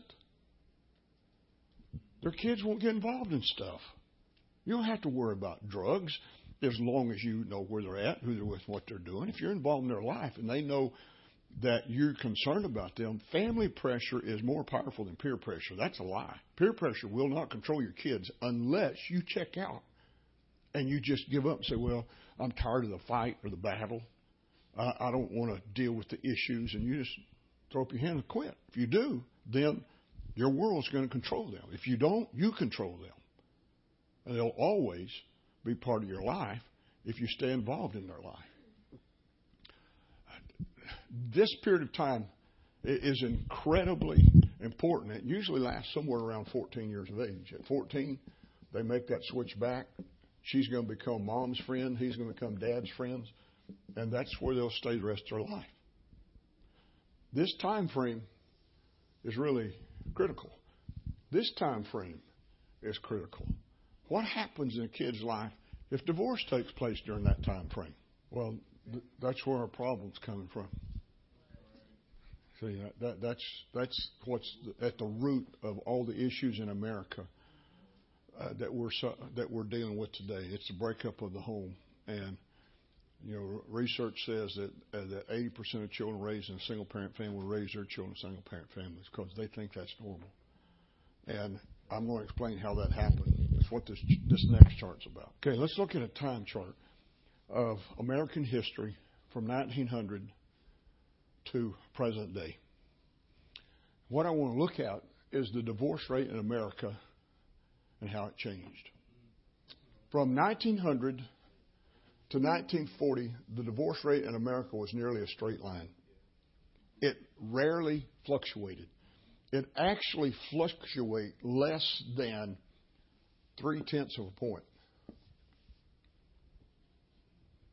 The only statistical marriage and divorce is kept by the CDC in Atlanta, Georgia. They're the one who keeps the records on how many divorces we have. And the divorces are based upon a number of per thousand. So it takes a lot of interpolation to really figure out what's actually happened in a society. But from 1900 to 1940, that number barely fluctuated. From 1940 to 1946, that number spiked 3.6 points. From 1946 to 1950, there's a drastic fall, and it fell back to the same level as 1940. It starts increasing from 1950 to 1960, but 1960, 1966, we get another spike. This time it doesn't fall down. From 1970, it just takes off. 1980, we get another spike, and then it has just taken off from there. Okay. 40, 60, here's spike 1, here's spike 2, here's spike 3. 20 years, 20 years.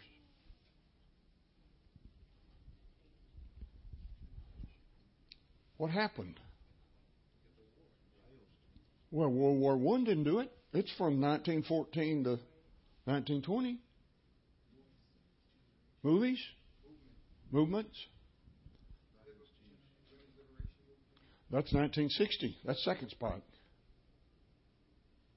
That's my generation. I know about that one. I lived it. What happened? It was the war. But it wasn't war itself. For the first time in the history of man, mother was actively recruited out of the home into the workforce. There were these little signs of Uncle Sam with that white hat, long beard, with his hand pointing out and saying, "Ladies, we need you in our factories. Our men are at war, and we need your help." So mothers just left home, invaded the workforce by the thousands. What this doesn't show is that the adultery rate was 4 times that.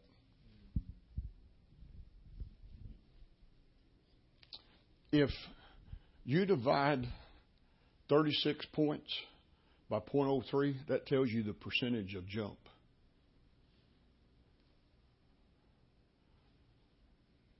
The jump was 1,200%. The adultery rate was 4,800%. Did we just become incredibly immoral? No. So God never intended for men and women to be friends. He intended for them to be married. You cannot put a man and a woman in the same environment that are not husband and wives and expect them to stay in that environment for a very long period of time without them developing a deep bonding relationship. It's going to happen. Mother went in the workforce. There were men still here that was working factories. They start conversations. See, affairs happen. There are 3 categories of an affair. First one happens because you meet somebody, you start a conversation with them. That conversation just starts continuing, and over a period of time, and there's part of my notes has that stair step of conversation somewhere in it. And as you talk to them, you start down the stair step of communication, and it starts off very casual in the beginning. You talk about things that are not important, things that are not valuable. You talk about weather, politics, See, the only tool I have to discover whether you like me or you don't like me is a conversation. And conversations require eye contact. And if there's eye contact in conversation, Jesus said the eye is the light of the body. It's the window of the soul. It's the eye that lets you look into somebody's heart. And when you're talking to them, if they make eye contact and they don't act surprised or shocked or offended or angry at your words, then you feel safe. The instant you feel safe, if they smile at you, you're in real trouble. Because the human smile has the power to turn off fear and anger in somebody else without their permission. They've proven that. Dr. Andrew Newberg's proven that the human smile, if you genuinely smile at somebody, no matter how angry, they can be in a total rage. And if you give them a genuine smile, instantly their brain shuts down and they can't be in a rage no more. Because the human smile says you're safe. And if they ever smile at you while they're talking to you, your brain says, "Ooh, safe." You don't even realize what it's done. And it just turned off every defensive mechanism you got in your brain. And so instead of being sensitive or say, "Well, maybe this is just not comfortable," then it builds trust. And so you start talking about more stuff. And you give people information they can criticize.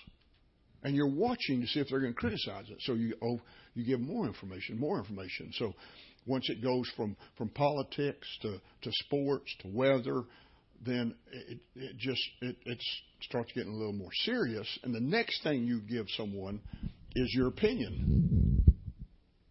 Now, opinions can cause you to have problems.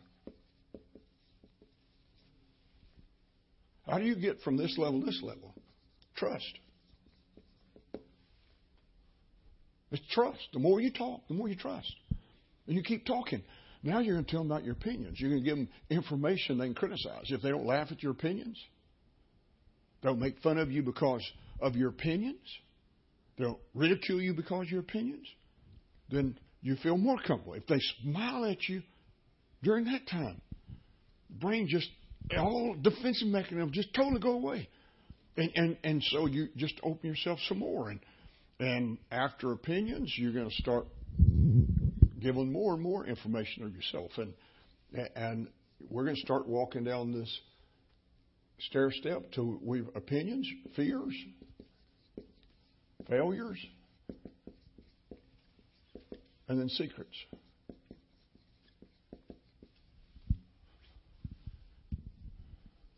It takes at least 9 months to tell somebody a secret about your life. If you ever get to that stage in your life, see, when you talk to somebody, you're going to trust them. The more you talk, the more you trust. The more you talk, the more you trust. The more you talk, then there becomes a touch. They'll lay their hand on your hand in conversation. They'll put their hand on your shoulder in conversation. There comes a body contact of some form. And the more you talk and the more you trust, then that body contact becomes even greater. It goes from a casual pat on the hand to a touch on to a full body embrace, and you start hugging one another. And whenever you get to that point, you're only 2 steps away on the sexual ladder to the sex act.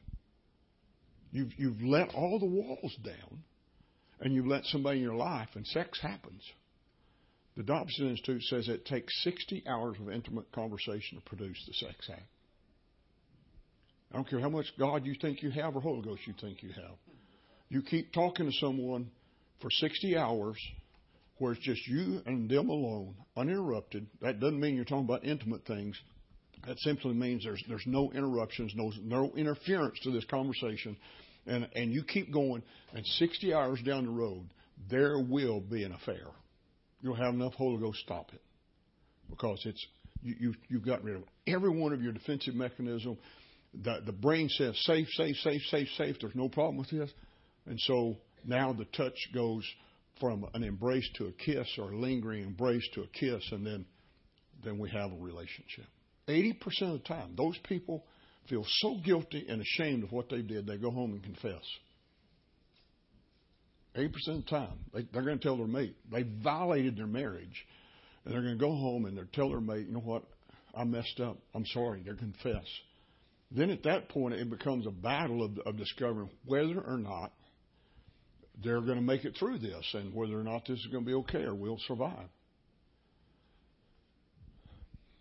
80% of the time, they fix their marriage and they stay married, which is 80 times 80 is only 64% of the total cases. But 80% of the time they confess, then 80% of the time they stay married. So that's 64% of the original group. Second category is like to the first, but it takes longer to develop. Instead of taking 9 months to 12 months, it takes 18 months, 2 years. And the longer you take taking that wall down and letting somebody else in your life, the more attached you become to them. And these are the people that leave their mates and run off and get involved with the other person. They just decide, you know what, I love them more than I did the other person. It took such a long time developing. They're emotionally attached. And now the two of them are going to leave. And they're going to go live together for a while. They'll divorce. And eventually those two will wind up married. But it took a long time for that to happen. It didn't happen overnight. Third category of an affair is called sexual addiction. That's the person who can meet somebody and in just a moment's, days, or no more than a week's time get involved in a relationship with somebody else.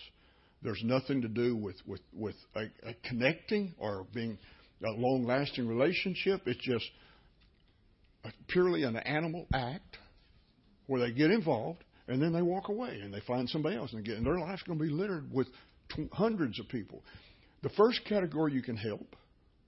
Second category I haven't had any success with.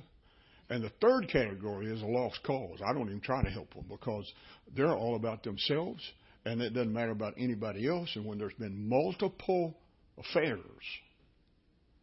then you get the risk of disease.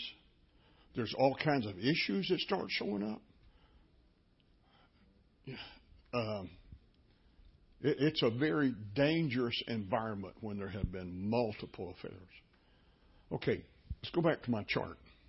1940, 1950, 1946 was the spike of adultery in the 20th century. I mean, it's just an incredible amount of cases took place. Fell off. Then they started growing. 1960, we get the same spike. Now, there's no war. Well, Vietnam, but it was later. But that wasn't like World War II. No one was begging somebody to come to work in the workforce. What happens 20 years later?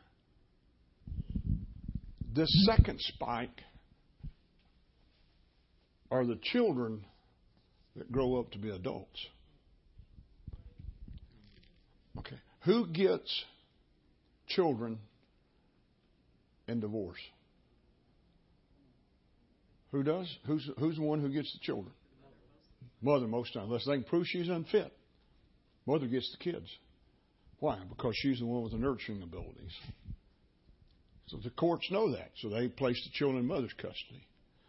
Okay, let's look at these kids that grow up in this environment. What's going to happen to the males in that environment? If this is right, what's going to happen to the males? They're going to be okay. Mom's there. What's going to happen to females? No role model. Nobody. So what's going to happen? What should have happened in the American culture in the 60s? You should have seen the rebellion of who? Females. Well, someone asked me that question. Women's lib. When did it show up? 1960, 1966. It's heyday. See, it wasn't men burning their underwear. It was the females.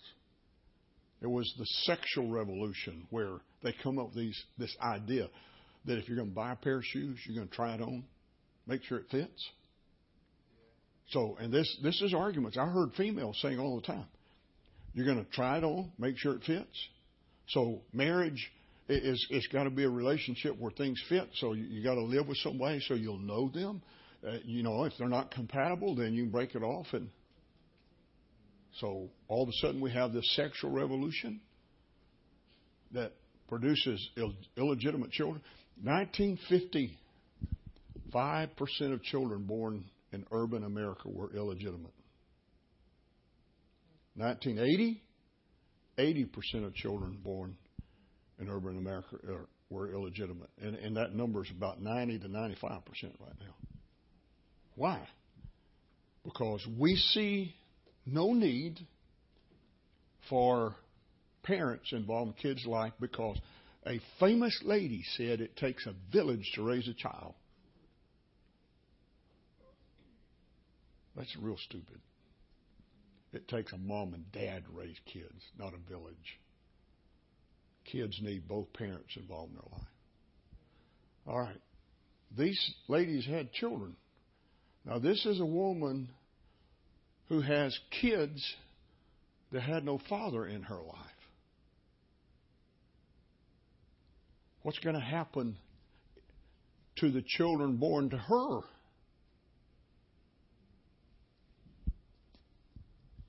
Well, who's going to be affected in this generation? The males. What happened in America from 1980 to 1986?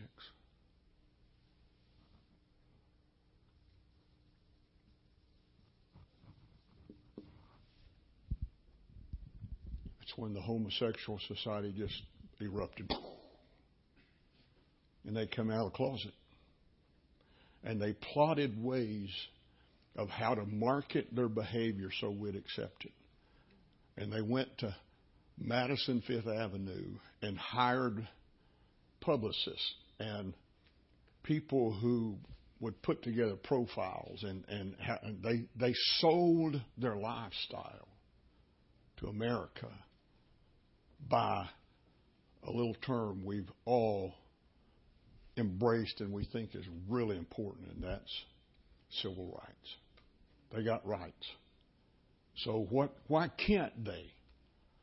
So now we have first generation destroyed the female, second generation destroyed the male. Now homes don't matter anymore. It's just out of control. Why?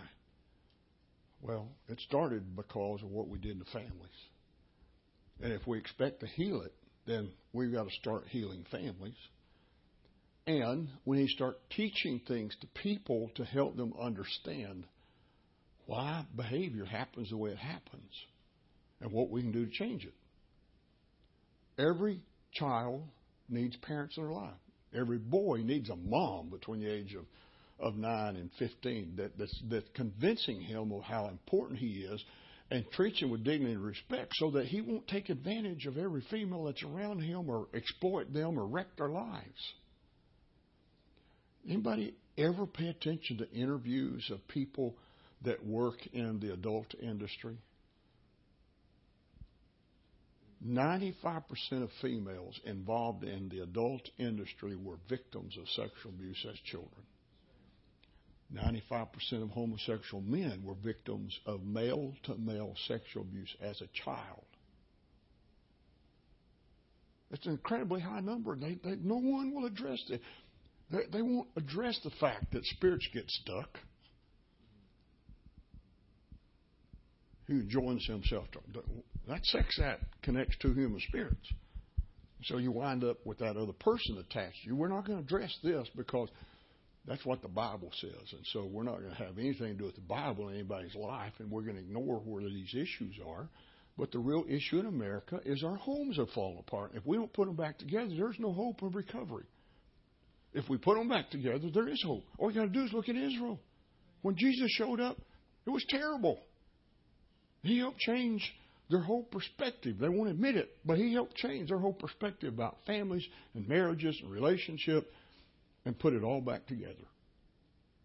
Well, all it takes is one or two families in America saying, you know what, let's show the world how to have a good family. Let's start treating each other with dignity and respect. Let's make sure that we don't allow things to happen that's going to wreck everybody else's life. We're going to choose to love people. That's the next thing on that list. What happens if all these things on this list that I'm going to show you today, actually I think there's 12 on this list. All of these things on this list, if you don't receive them, you are damaged.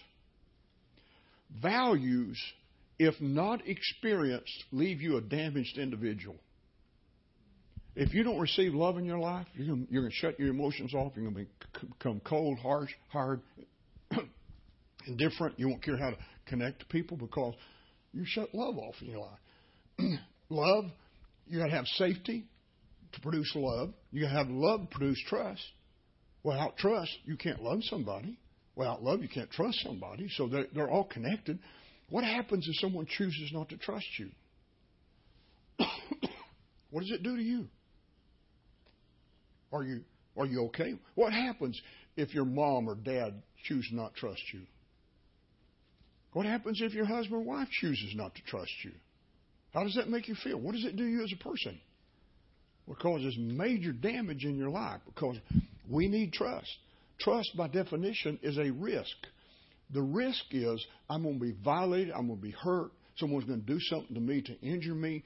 Trust has to have a risk involved to be trust. Who earns the right to have a risk?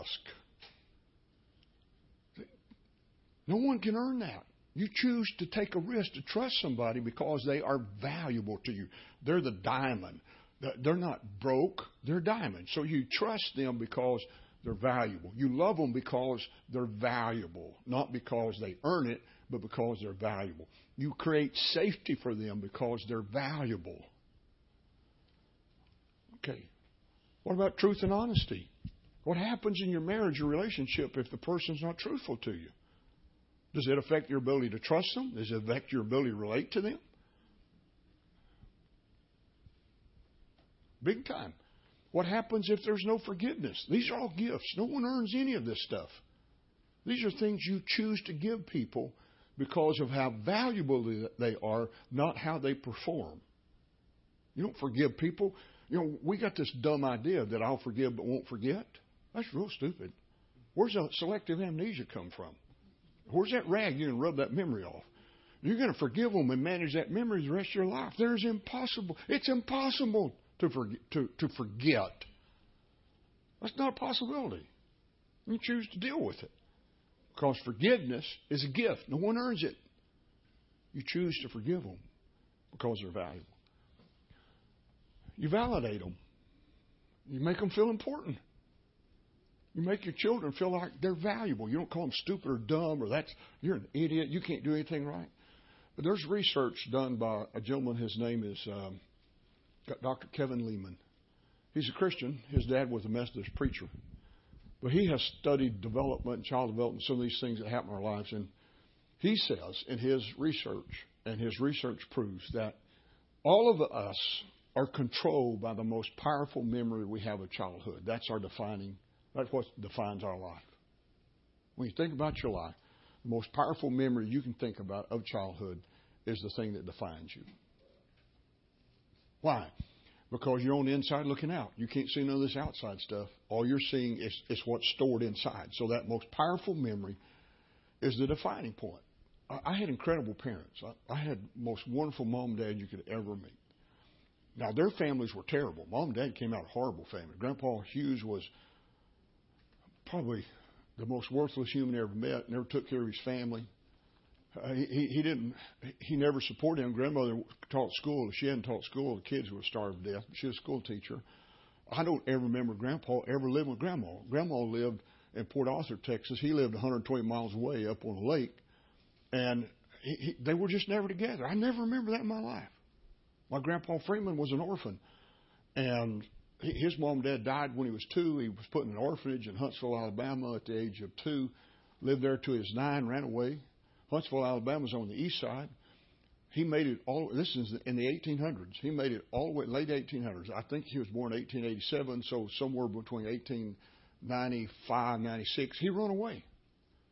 And he made it all the way across Alabama, Louisiana, Mississippi, Louisiana, halfway across Texas into southern Oklahoma. Nobody has a clue how he got there. This 9-year-old. That's the meanest old man you ever met in your life. You can get close to him. You got close to him, and he didn't like what you was doing, he'd whack you with that cane. So you stayed out of Cain's reach so he couldn't get you. He didn't even have to have a reason to hit you. He had no clue how to love people. That's what Mom came out of. But they never let what they came out of define who they were. I have none of those memories. My memory of Mom and Dad were these incredible parents that loved us unconditionally. They did get in church, and church changed their life.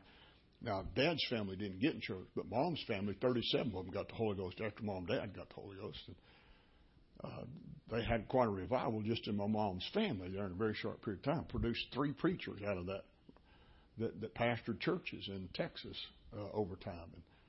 And incredible move of God, but they had terrible families. My greatest memory of childhood is 8 years of age. I go to Dad's garage. Dad owned his own garage. He had a machine that straightened the frames on a car. He'd been in a car wreck. And he was considered the best in town. All the car dealerships, they got a car that had been damaged in a wreck, and they're trying to fix it. They'd send it to Dad's shop, and he could straighten it up so that when it drove down the road, it didn't run crooked. You know, the wheels lined up behind each other. And there was a unique way to do that, and he knew how to do it. Dad was this gentle giant, had huge hands. His finger was probably twice the size of mine. He had a 16-pound sledgehammer that he cut the handle off. It was about this long.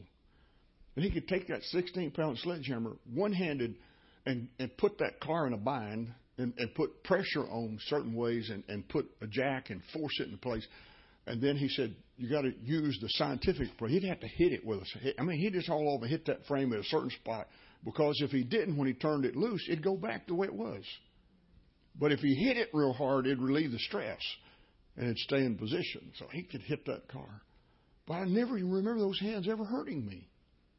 So I go in his shop.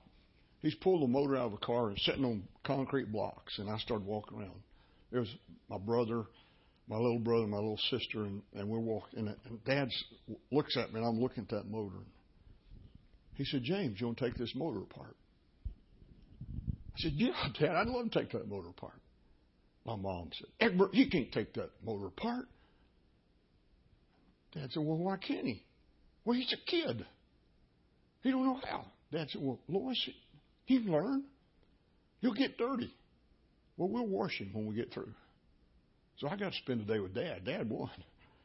I took that motor apart by myself. Now, there were some bolts I couldn't break, so Dad would go get a pipe and put it on the anvil, take that hammer, and he'd hit the end of that pipe and flatten it out and slid it over that wrench. He said, okay, son, get out here on the end. And you get out on the end and push it, pow, it'd break loose. He taught me about a fulcrum, and he taught me all kind of lessons that day. But I took it apart. I was greased from head to toe. I had it all over me. But Dad taught me there was nothing I couldn't do in my life if I just chose to. You need to look for details. There were bolts hidden in holes. You didn't know they were there. And so you'd try to get something. He said, no, there's still another bolt. Look for it. He wouldn't tell me where it's at. He just look. There are holes there. Look in holes. And so you'd start looking in the holes. Well, there's a bolt in the head there. There's one in the head there. There's one there. There's one there. And you find all these bolts and you take them loose. And life can teach us things that are not true. That first 12 years, critical. Your marriage skills. Where'd you learn how to relate to a wife? By watching what Dad did to your mother. You didn't go next door to watch the neighbors relate, figure out this is the way husband and wives relate. You just learn to relate by watching Dad. Now, if Dad didn't do it right, you got a problem. You got to choose not to do it like Dad did. My dad did. My dad made sure we had food on the table. We got to choose not to do it the way our parent did. We can't look at it and say, well, that's normal. I've had hundreds of men. One of them one day was so mad, his face was red, he had veins on his neck, boils out. And his wife kept saying, he's got a problem with anger. And he'd scream, I don't have no problem with anger. Fool me. She'd say, you can't even look in my eyes when you talk to me. I can look at you. And he never did make eye contact. Well, there ain't nothing wrong with me. My dad did it like this. Look at me. I'm okay. Really? How do you define normal?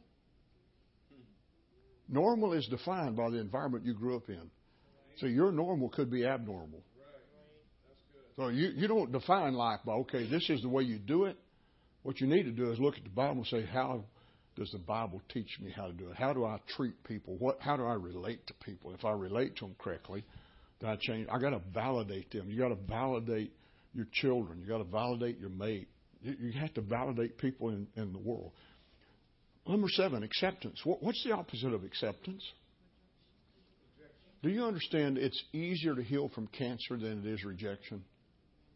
Because rejection says you're worthless. It destroys you. It damages you as a person. You got to have acceptance. That is a gift you give somebody. You accept your children not because they perform or they do good or they care. You accept your children because of who they are. They're valuable. They're a treasure. They're not broke. You got to have admission. You got to let people in your life. That's a gift. You don't have to let nobody in. You can tune everybody out. You can get mad at people, keep them out of your life, or you can choose to let them in. But you got to let them in. These are gifts. Availability. You got to be there. You don't have to let them in. You tell, oh, you have access to my life, then get in the car and drive off. You got to be there. That's a gift. You got to approve there. There's got to be approval. There's got to be affirmation. There's got to be affection. These are things that if they're not in our lives, we're broke. That's values. Let's talk about the next one. Well, those are there. We talked about them. Rules. What are rules? Rules define how you play a game.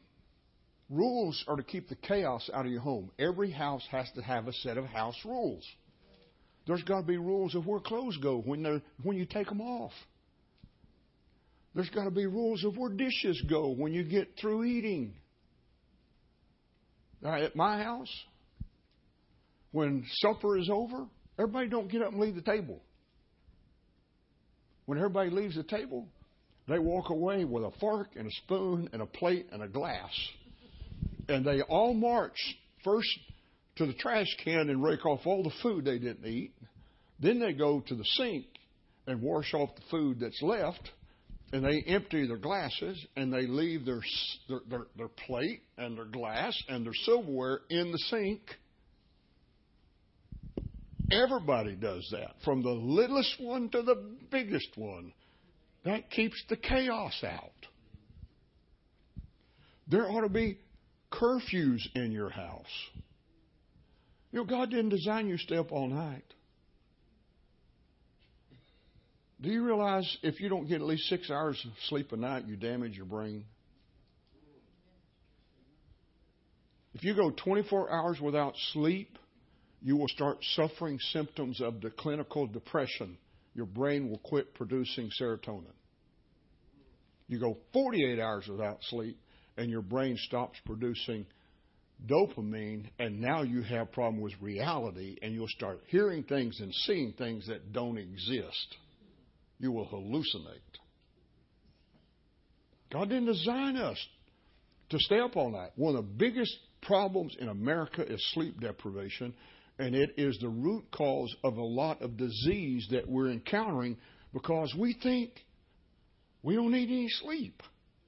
See, God created that when the sun goes down at night and it gets dark, that your brain, when it can't perceive light, starts producing a hormone called melatonin, and you start getting sleepy. And when the sun comes up in the morning and your eyes are closed, your eyelids are thin enough to let light through. So even with your eyelids closed, when that sun comes up and light starts coming in, it quits producing melatonin and you wake up. So God designed us to sleep from dusk till dawn. When we invented the light bulb, we lost 6 hours of sleep a night. Because now we don't have to go to bed at dark. Now we have things that... Can I ask you a question? What productive act can happen after midnight? Well, what are you going to do that's going to make your life better? Nothing. But we have problems because we think there's no big problem here, but sleep deprivation is wrecking us. There needs to be some curfews in your house. At my house, midnight's the curfew. My grown kids, my son had to move away to Dallas to go to work. His wife got sick and had to move back home, so they had no place to stay. So they lived with me for about 3 months while she had surgery until she recovered. They had a curfew at my house. They are married with kids, but that's my house. There's curfew. And we're in bed at 12 o'clock. Everybody's in bed at 12 o'clock. Okay? That's just the rule. Everybody's in bed. I don't care how old you are. Everybody's in bed. That's the rule. You got to have house rules. It keeps the chaos out. You got rules with what you do with clothes. You don't just throw them all over the floor. You don't start at the back door and disrobing and have a litter of clothes all the way through the house and expect mom to be the maid. Not at my house. It don't happen. See, my wife's not a janitor to nobody. She's a diamond. She's the queen of my house. And queens, oh,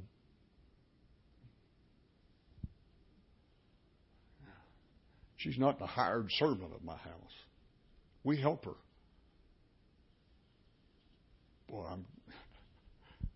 I'm on the wrong subject here, aren't I?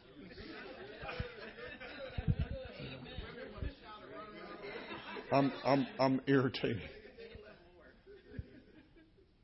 We've hurt one another because we just don't think some of these things are important. There's got to be rules. You don't want your house to be chaotic. You want it to be safe. So there are rules. My kids have rules. My grandkids have rules. They obey them at my house. I don't care what they do at their house. At my house, they follow my rules. Because I'm the boss. But I didn't just set the rules. My children helped me set the rules as well. When they got old enough for us to talk about, okay, here are the things. What curfew do you? When my kids were young, our curfew was 10 o'clock. And they didn't get to date.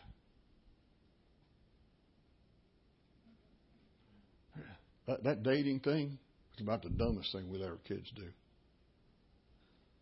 Allow a 14-year-old hormone-raged kid to go out and have a single date. How dumb can we get? There are rules. They went on dates. When I was a kid, you had a chaperone. You can go by yourself. You say you love somebody, you're going to treat that person with dignity and respect. And you weren't allowed. When I was in Bible college, I'm 21 years old. There's no single dating. We had to date in pairs. Why? Because all that dating stuff, it's all fake anyway. It's just an act. There's no truth to it. The real you can't show up. The real you shows up, they're going to run home and hide. They're not going to want to spend the rest of their life with you. So we got to learn to court, and we got to learn to fake things and be things we're not. And Kevin Liebman says that she marries the knight in shining armor, but goes home with a little boy with a bullfrog in his pocket. There's a lot of truth to that. See, you can get two adults married, and when it happens at church, it happens somewhere up here, right here. And you go through all these things. You tell them all these. You give them these vows and instruct them about marriage, and they grin like possums up here, and just say, yes, we're going to do all these things. But when they walk off this place, the two adults don't leave. They stay up here. Two kids walk down that aisle. And they spend the rest of their life acting like 2-year-olds and 3-year-olds and scream and holler and throw things, break things. We helped a couple move, and there were pictures hung way up here and some down here and some over here. And just in erratic places. What in the world do you want a picture over there for in the corner? We started taking the pictures off walls, and there's a rounded shape in that wall, like some boots. And there's one that got the imprint of there were probably 100 holes in that house. You understand how evil that is? You really understand how evil that is? He left every one of those holes to remind everybody in that house, this is what I can do to you. Why wouldn't you repair it? If you do something that stupid and act that juvenile, why wouldn't you fix it? Because he wants everybody else to know, I'm not ashamed of what I did. And when we moved him, he wasn't ashamed of the holes. He grinned and laughed and said, I did that. You think that's a diamond at that house? No. You got to have rules. And the rules define how you live life. Now, there are two kinds of rules. There are rules of the game, and there are rules of strategy based upon the opponent. If you play basketball, there's rules on how you play basketball. Okay. But the way you play each team is differently, isn't it? Why? Because you play to their weaknesses and defend their strengths. You can't interpret rules the same for every person. What works for one don't work for the other. Now, if you have children, you'll discover that they're not alike. God don't make clones. And they're going to have, no matter how many you have 12 of them, they're going to be 12 individual people that have 12 individual personalities that don't do anything like any of the rest of them.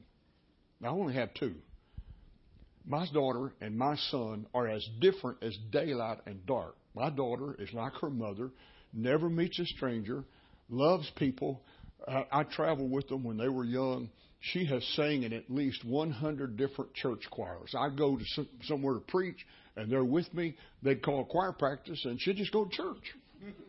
She'd join their choir. She'd sing with them because she just loves people. My son's like me. He's an introvert. Now, punishing my daughter, she could turn on the tears and the noise, and you weren't even in the room. She could do all the sound effects before you ever got there. So that's not punishment. But she couldn't stand to be alone. So making her go to her room, close the door, that wrecked her life. You get her attention real quick. All right, Jill, you're going to go to your room if you don't behave. Oh, Mom, please, please, please. We wore out 3 microwaves without cooking food in them by setting timers for my daughter in her room. They can't, all breaking. Back then, they all twisted this little dial. Go to your room, Jill. Oh, Mom, please. How long? 30 minutes. Oh, Mom, please. I can't stand to be alone. Jill, go to your room. Okay. Door closed. 2 minutes later, door open. How much more time's on the clock? Jill, I'm going to add 5 minutes every time you open that. Oh, Mom, please, please don't. Anthony, go to your room. Okay. Walk off the room, close the door, stay there for hours. Well, that's not punishment. Paddling didn't work. He'd just stand there and shake. Wouldn't cry, wouldn't tremble. There's nothing. But he loved money. So he got fined.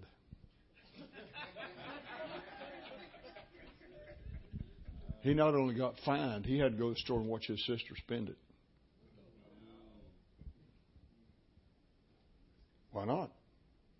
You got to figure out what works and what don't work and quit using the stuff that just drives you nuts because it's not getting any effect.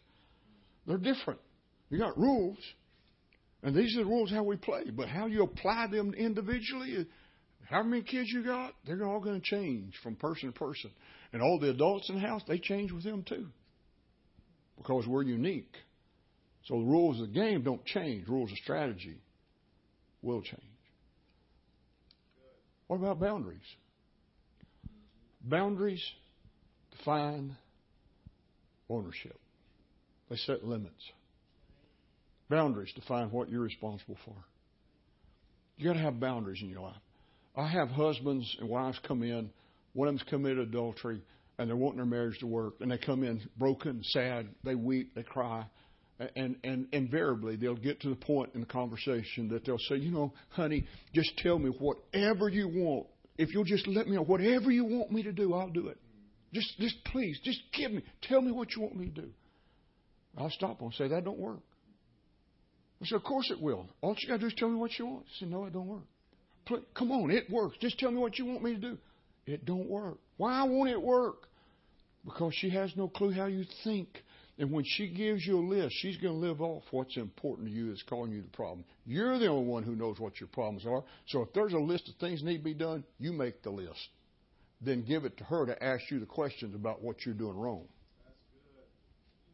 You can't get somebody else to define your life. You know where your problems are. So you want to change? You got to identify your boundaries. Okay, these are my issues. I have a fence up for a reason. It's to keep things in and keep things out. I need fences. See, I have a boundary in my life. I don't have friends with females. I don't have female friends. I got married. There's absolutely no reason for married people to have friends with the opposite sex. None.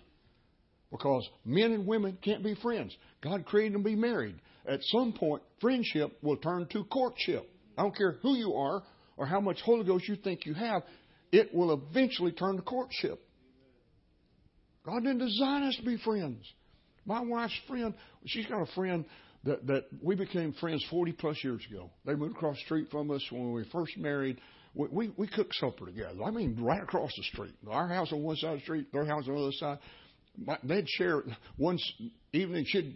Denise would cook supper, and one evening my wife would cook supper. And we just swapped eating. We're incredible friends. We're still close friends today. Denise is like her sister. When Denise calls my house, she says, "James, is Leah in there?" I said, "No, she's at the store. She's got her cell phone, though." "Okay, bye." I don't ask her how Steve's doing or how the kids are doing, how the grandkids are doing. There's a limit here. See, people who thought they were being friends with one another crossed some lines because they became more than friends because they let things happen in their lives because they had no boundaries. There's just some limits. I know what James is. I know what James is capable of.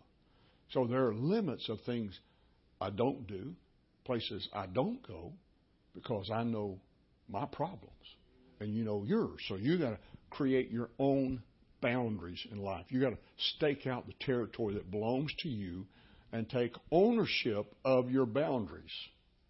Nobody's responsible for my emotions or my feelings or my thoughts or my desires other than me. There's no devil responsible for them. They're me. If I quit looking at bad stuff, reading bad stuff. By the way, folks, there's two kinds of pornography. We only scream about one version. We only scream about the moving pictures and the photographs. That's the only one we really have a problem with. But see, that version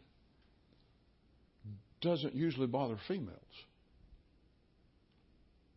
Because there's never been a car wreck produced by a woman driving down the street seeing a man in the front yard in a bathing suit. That has never happened. It will never happen. She's not going to wreck cars. She's not going to run into ditch. "Oh, wow, look at him. He looks good." That's a lie. Women do not respond to what they see. They respond to what they hear, they feel, or they touch. Men, billions of car wrecks produced by men driving down the street. Well, it's been an incredible honor to be here tonight. Amen. Well, let's stand and let's pray. Thank God tonight.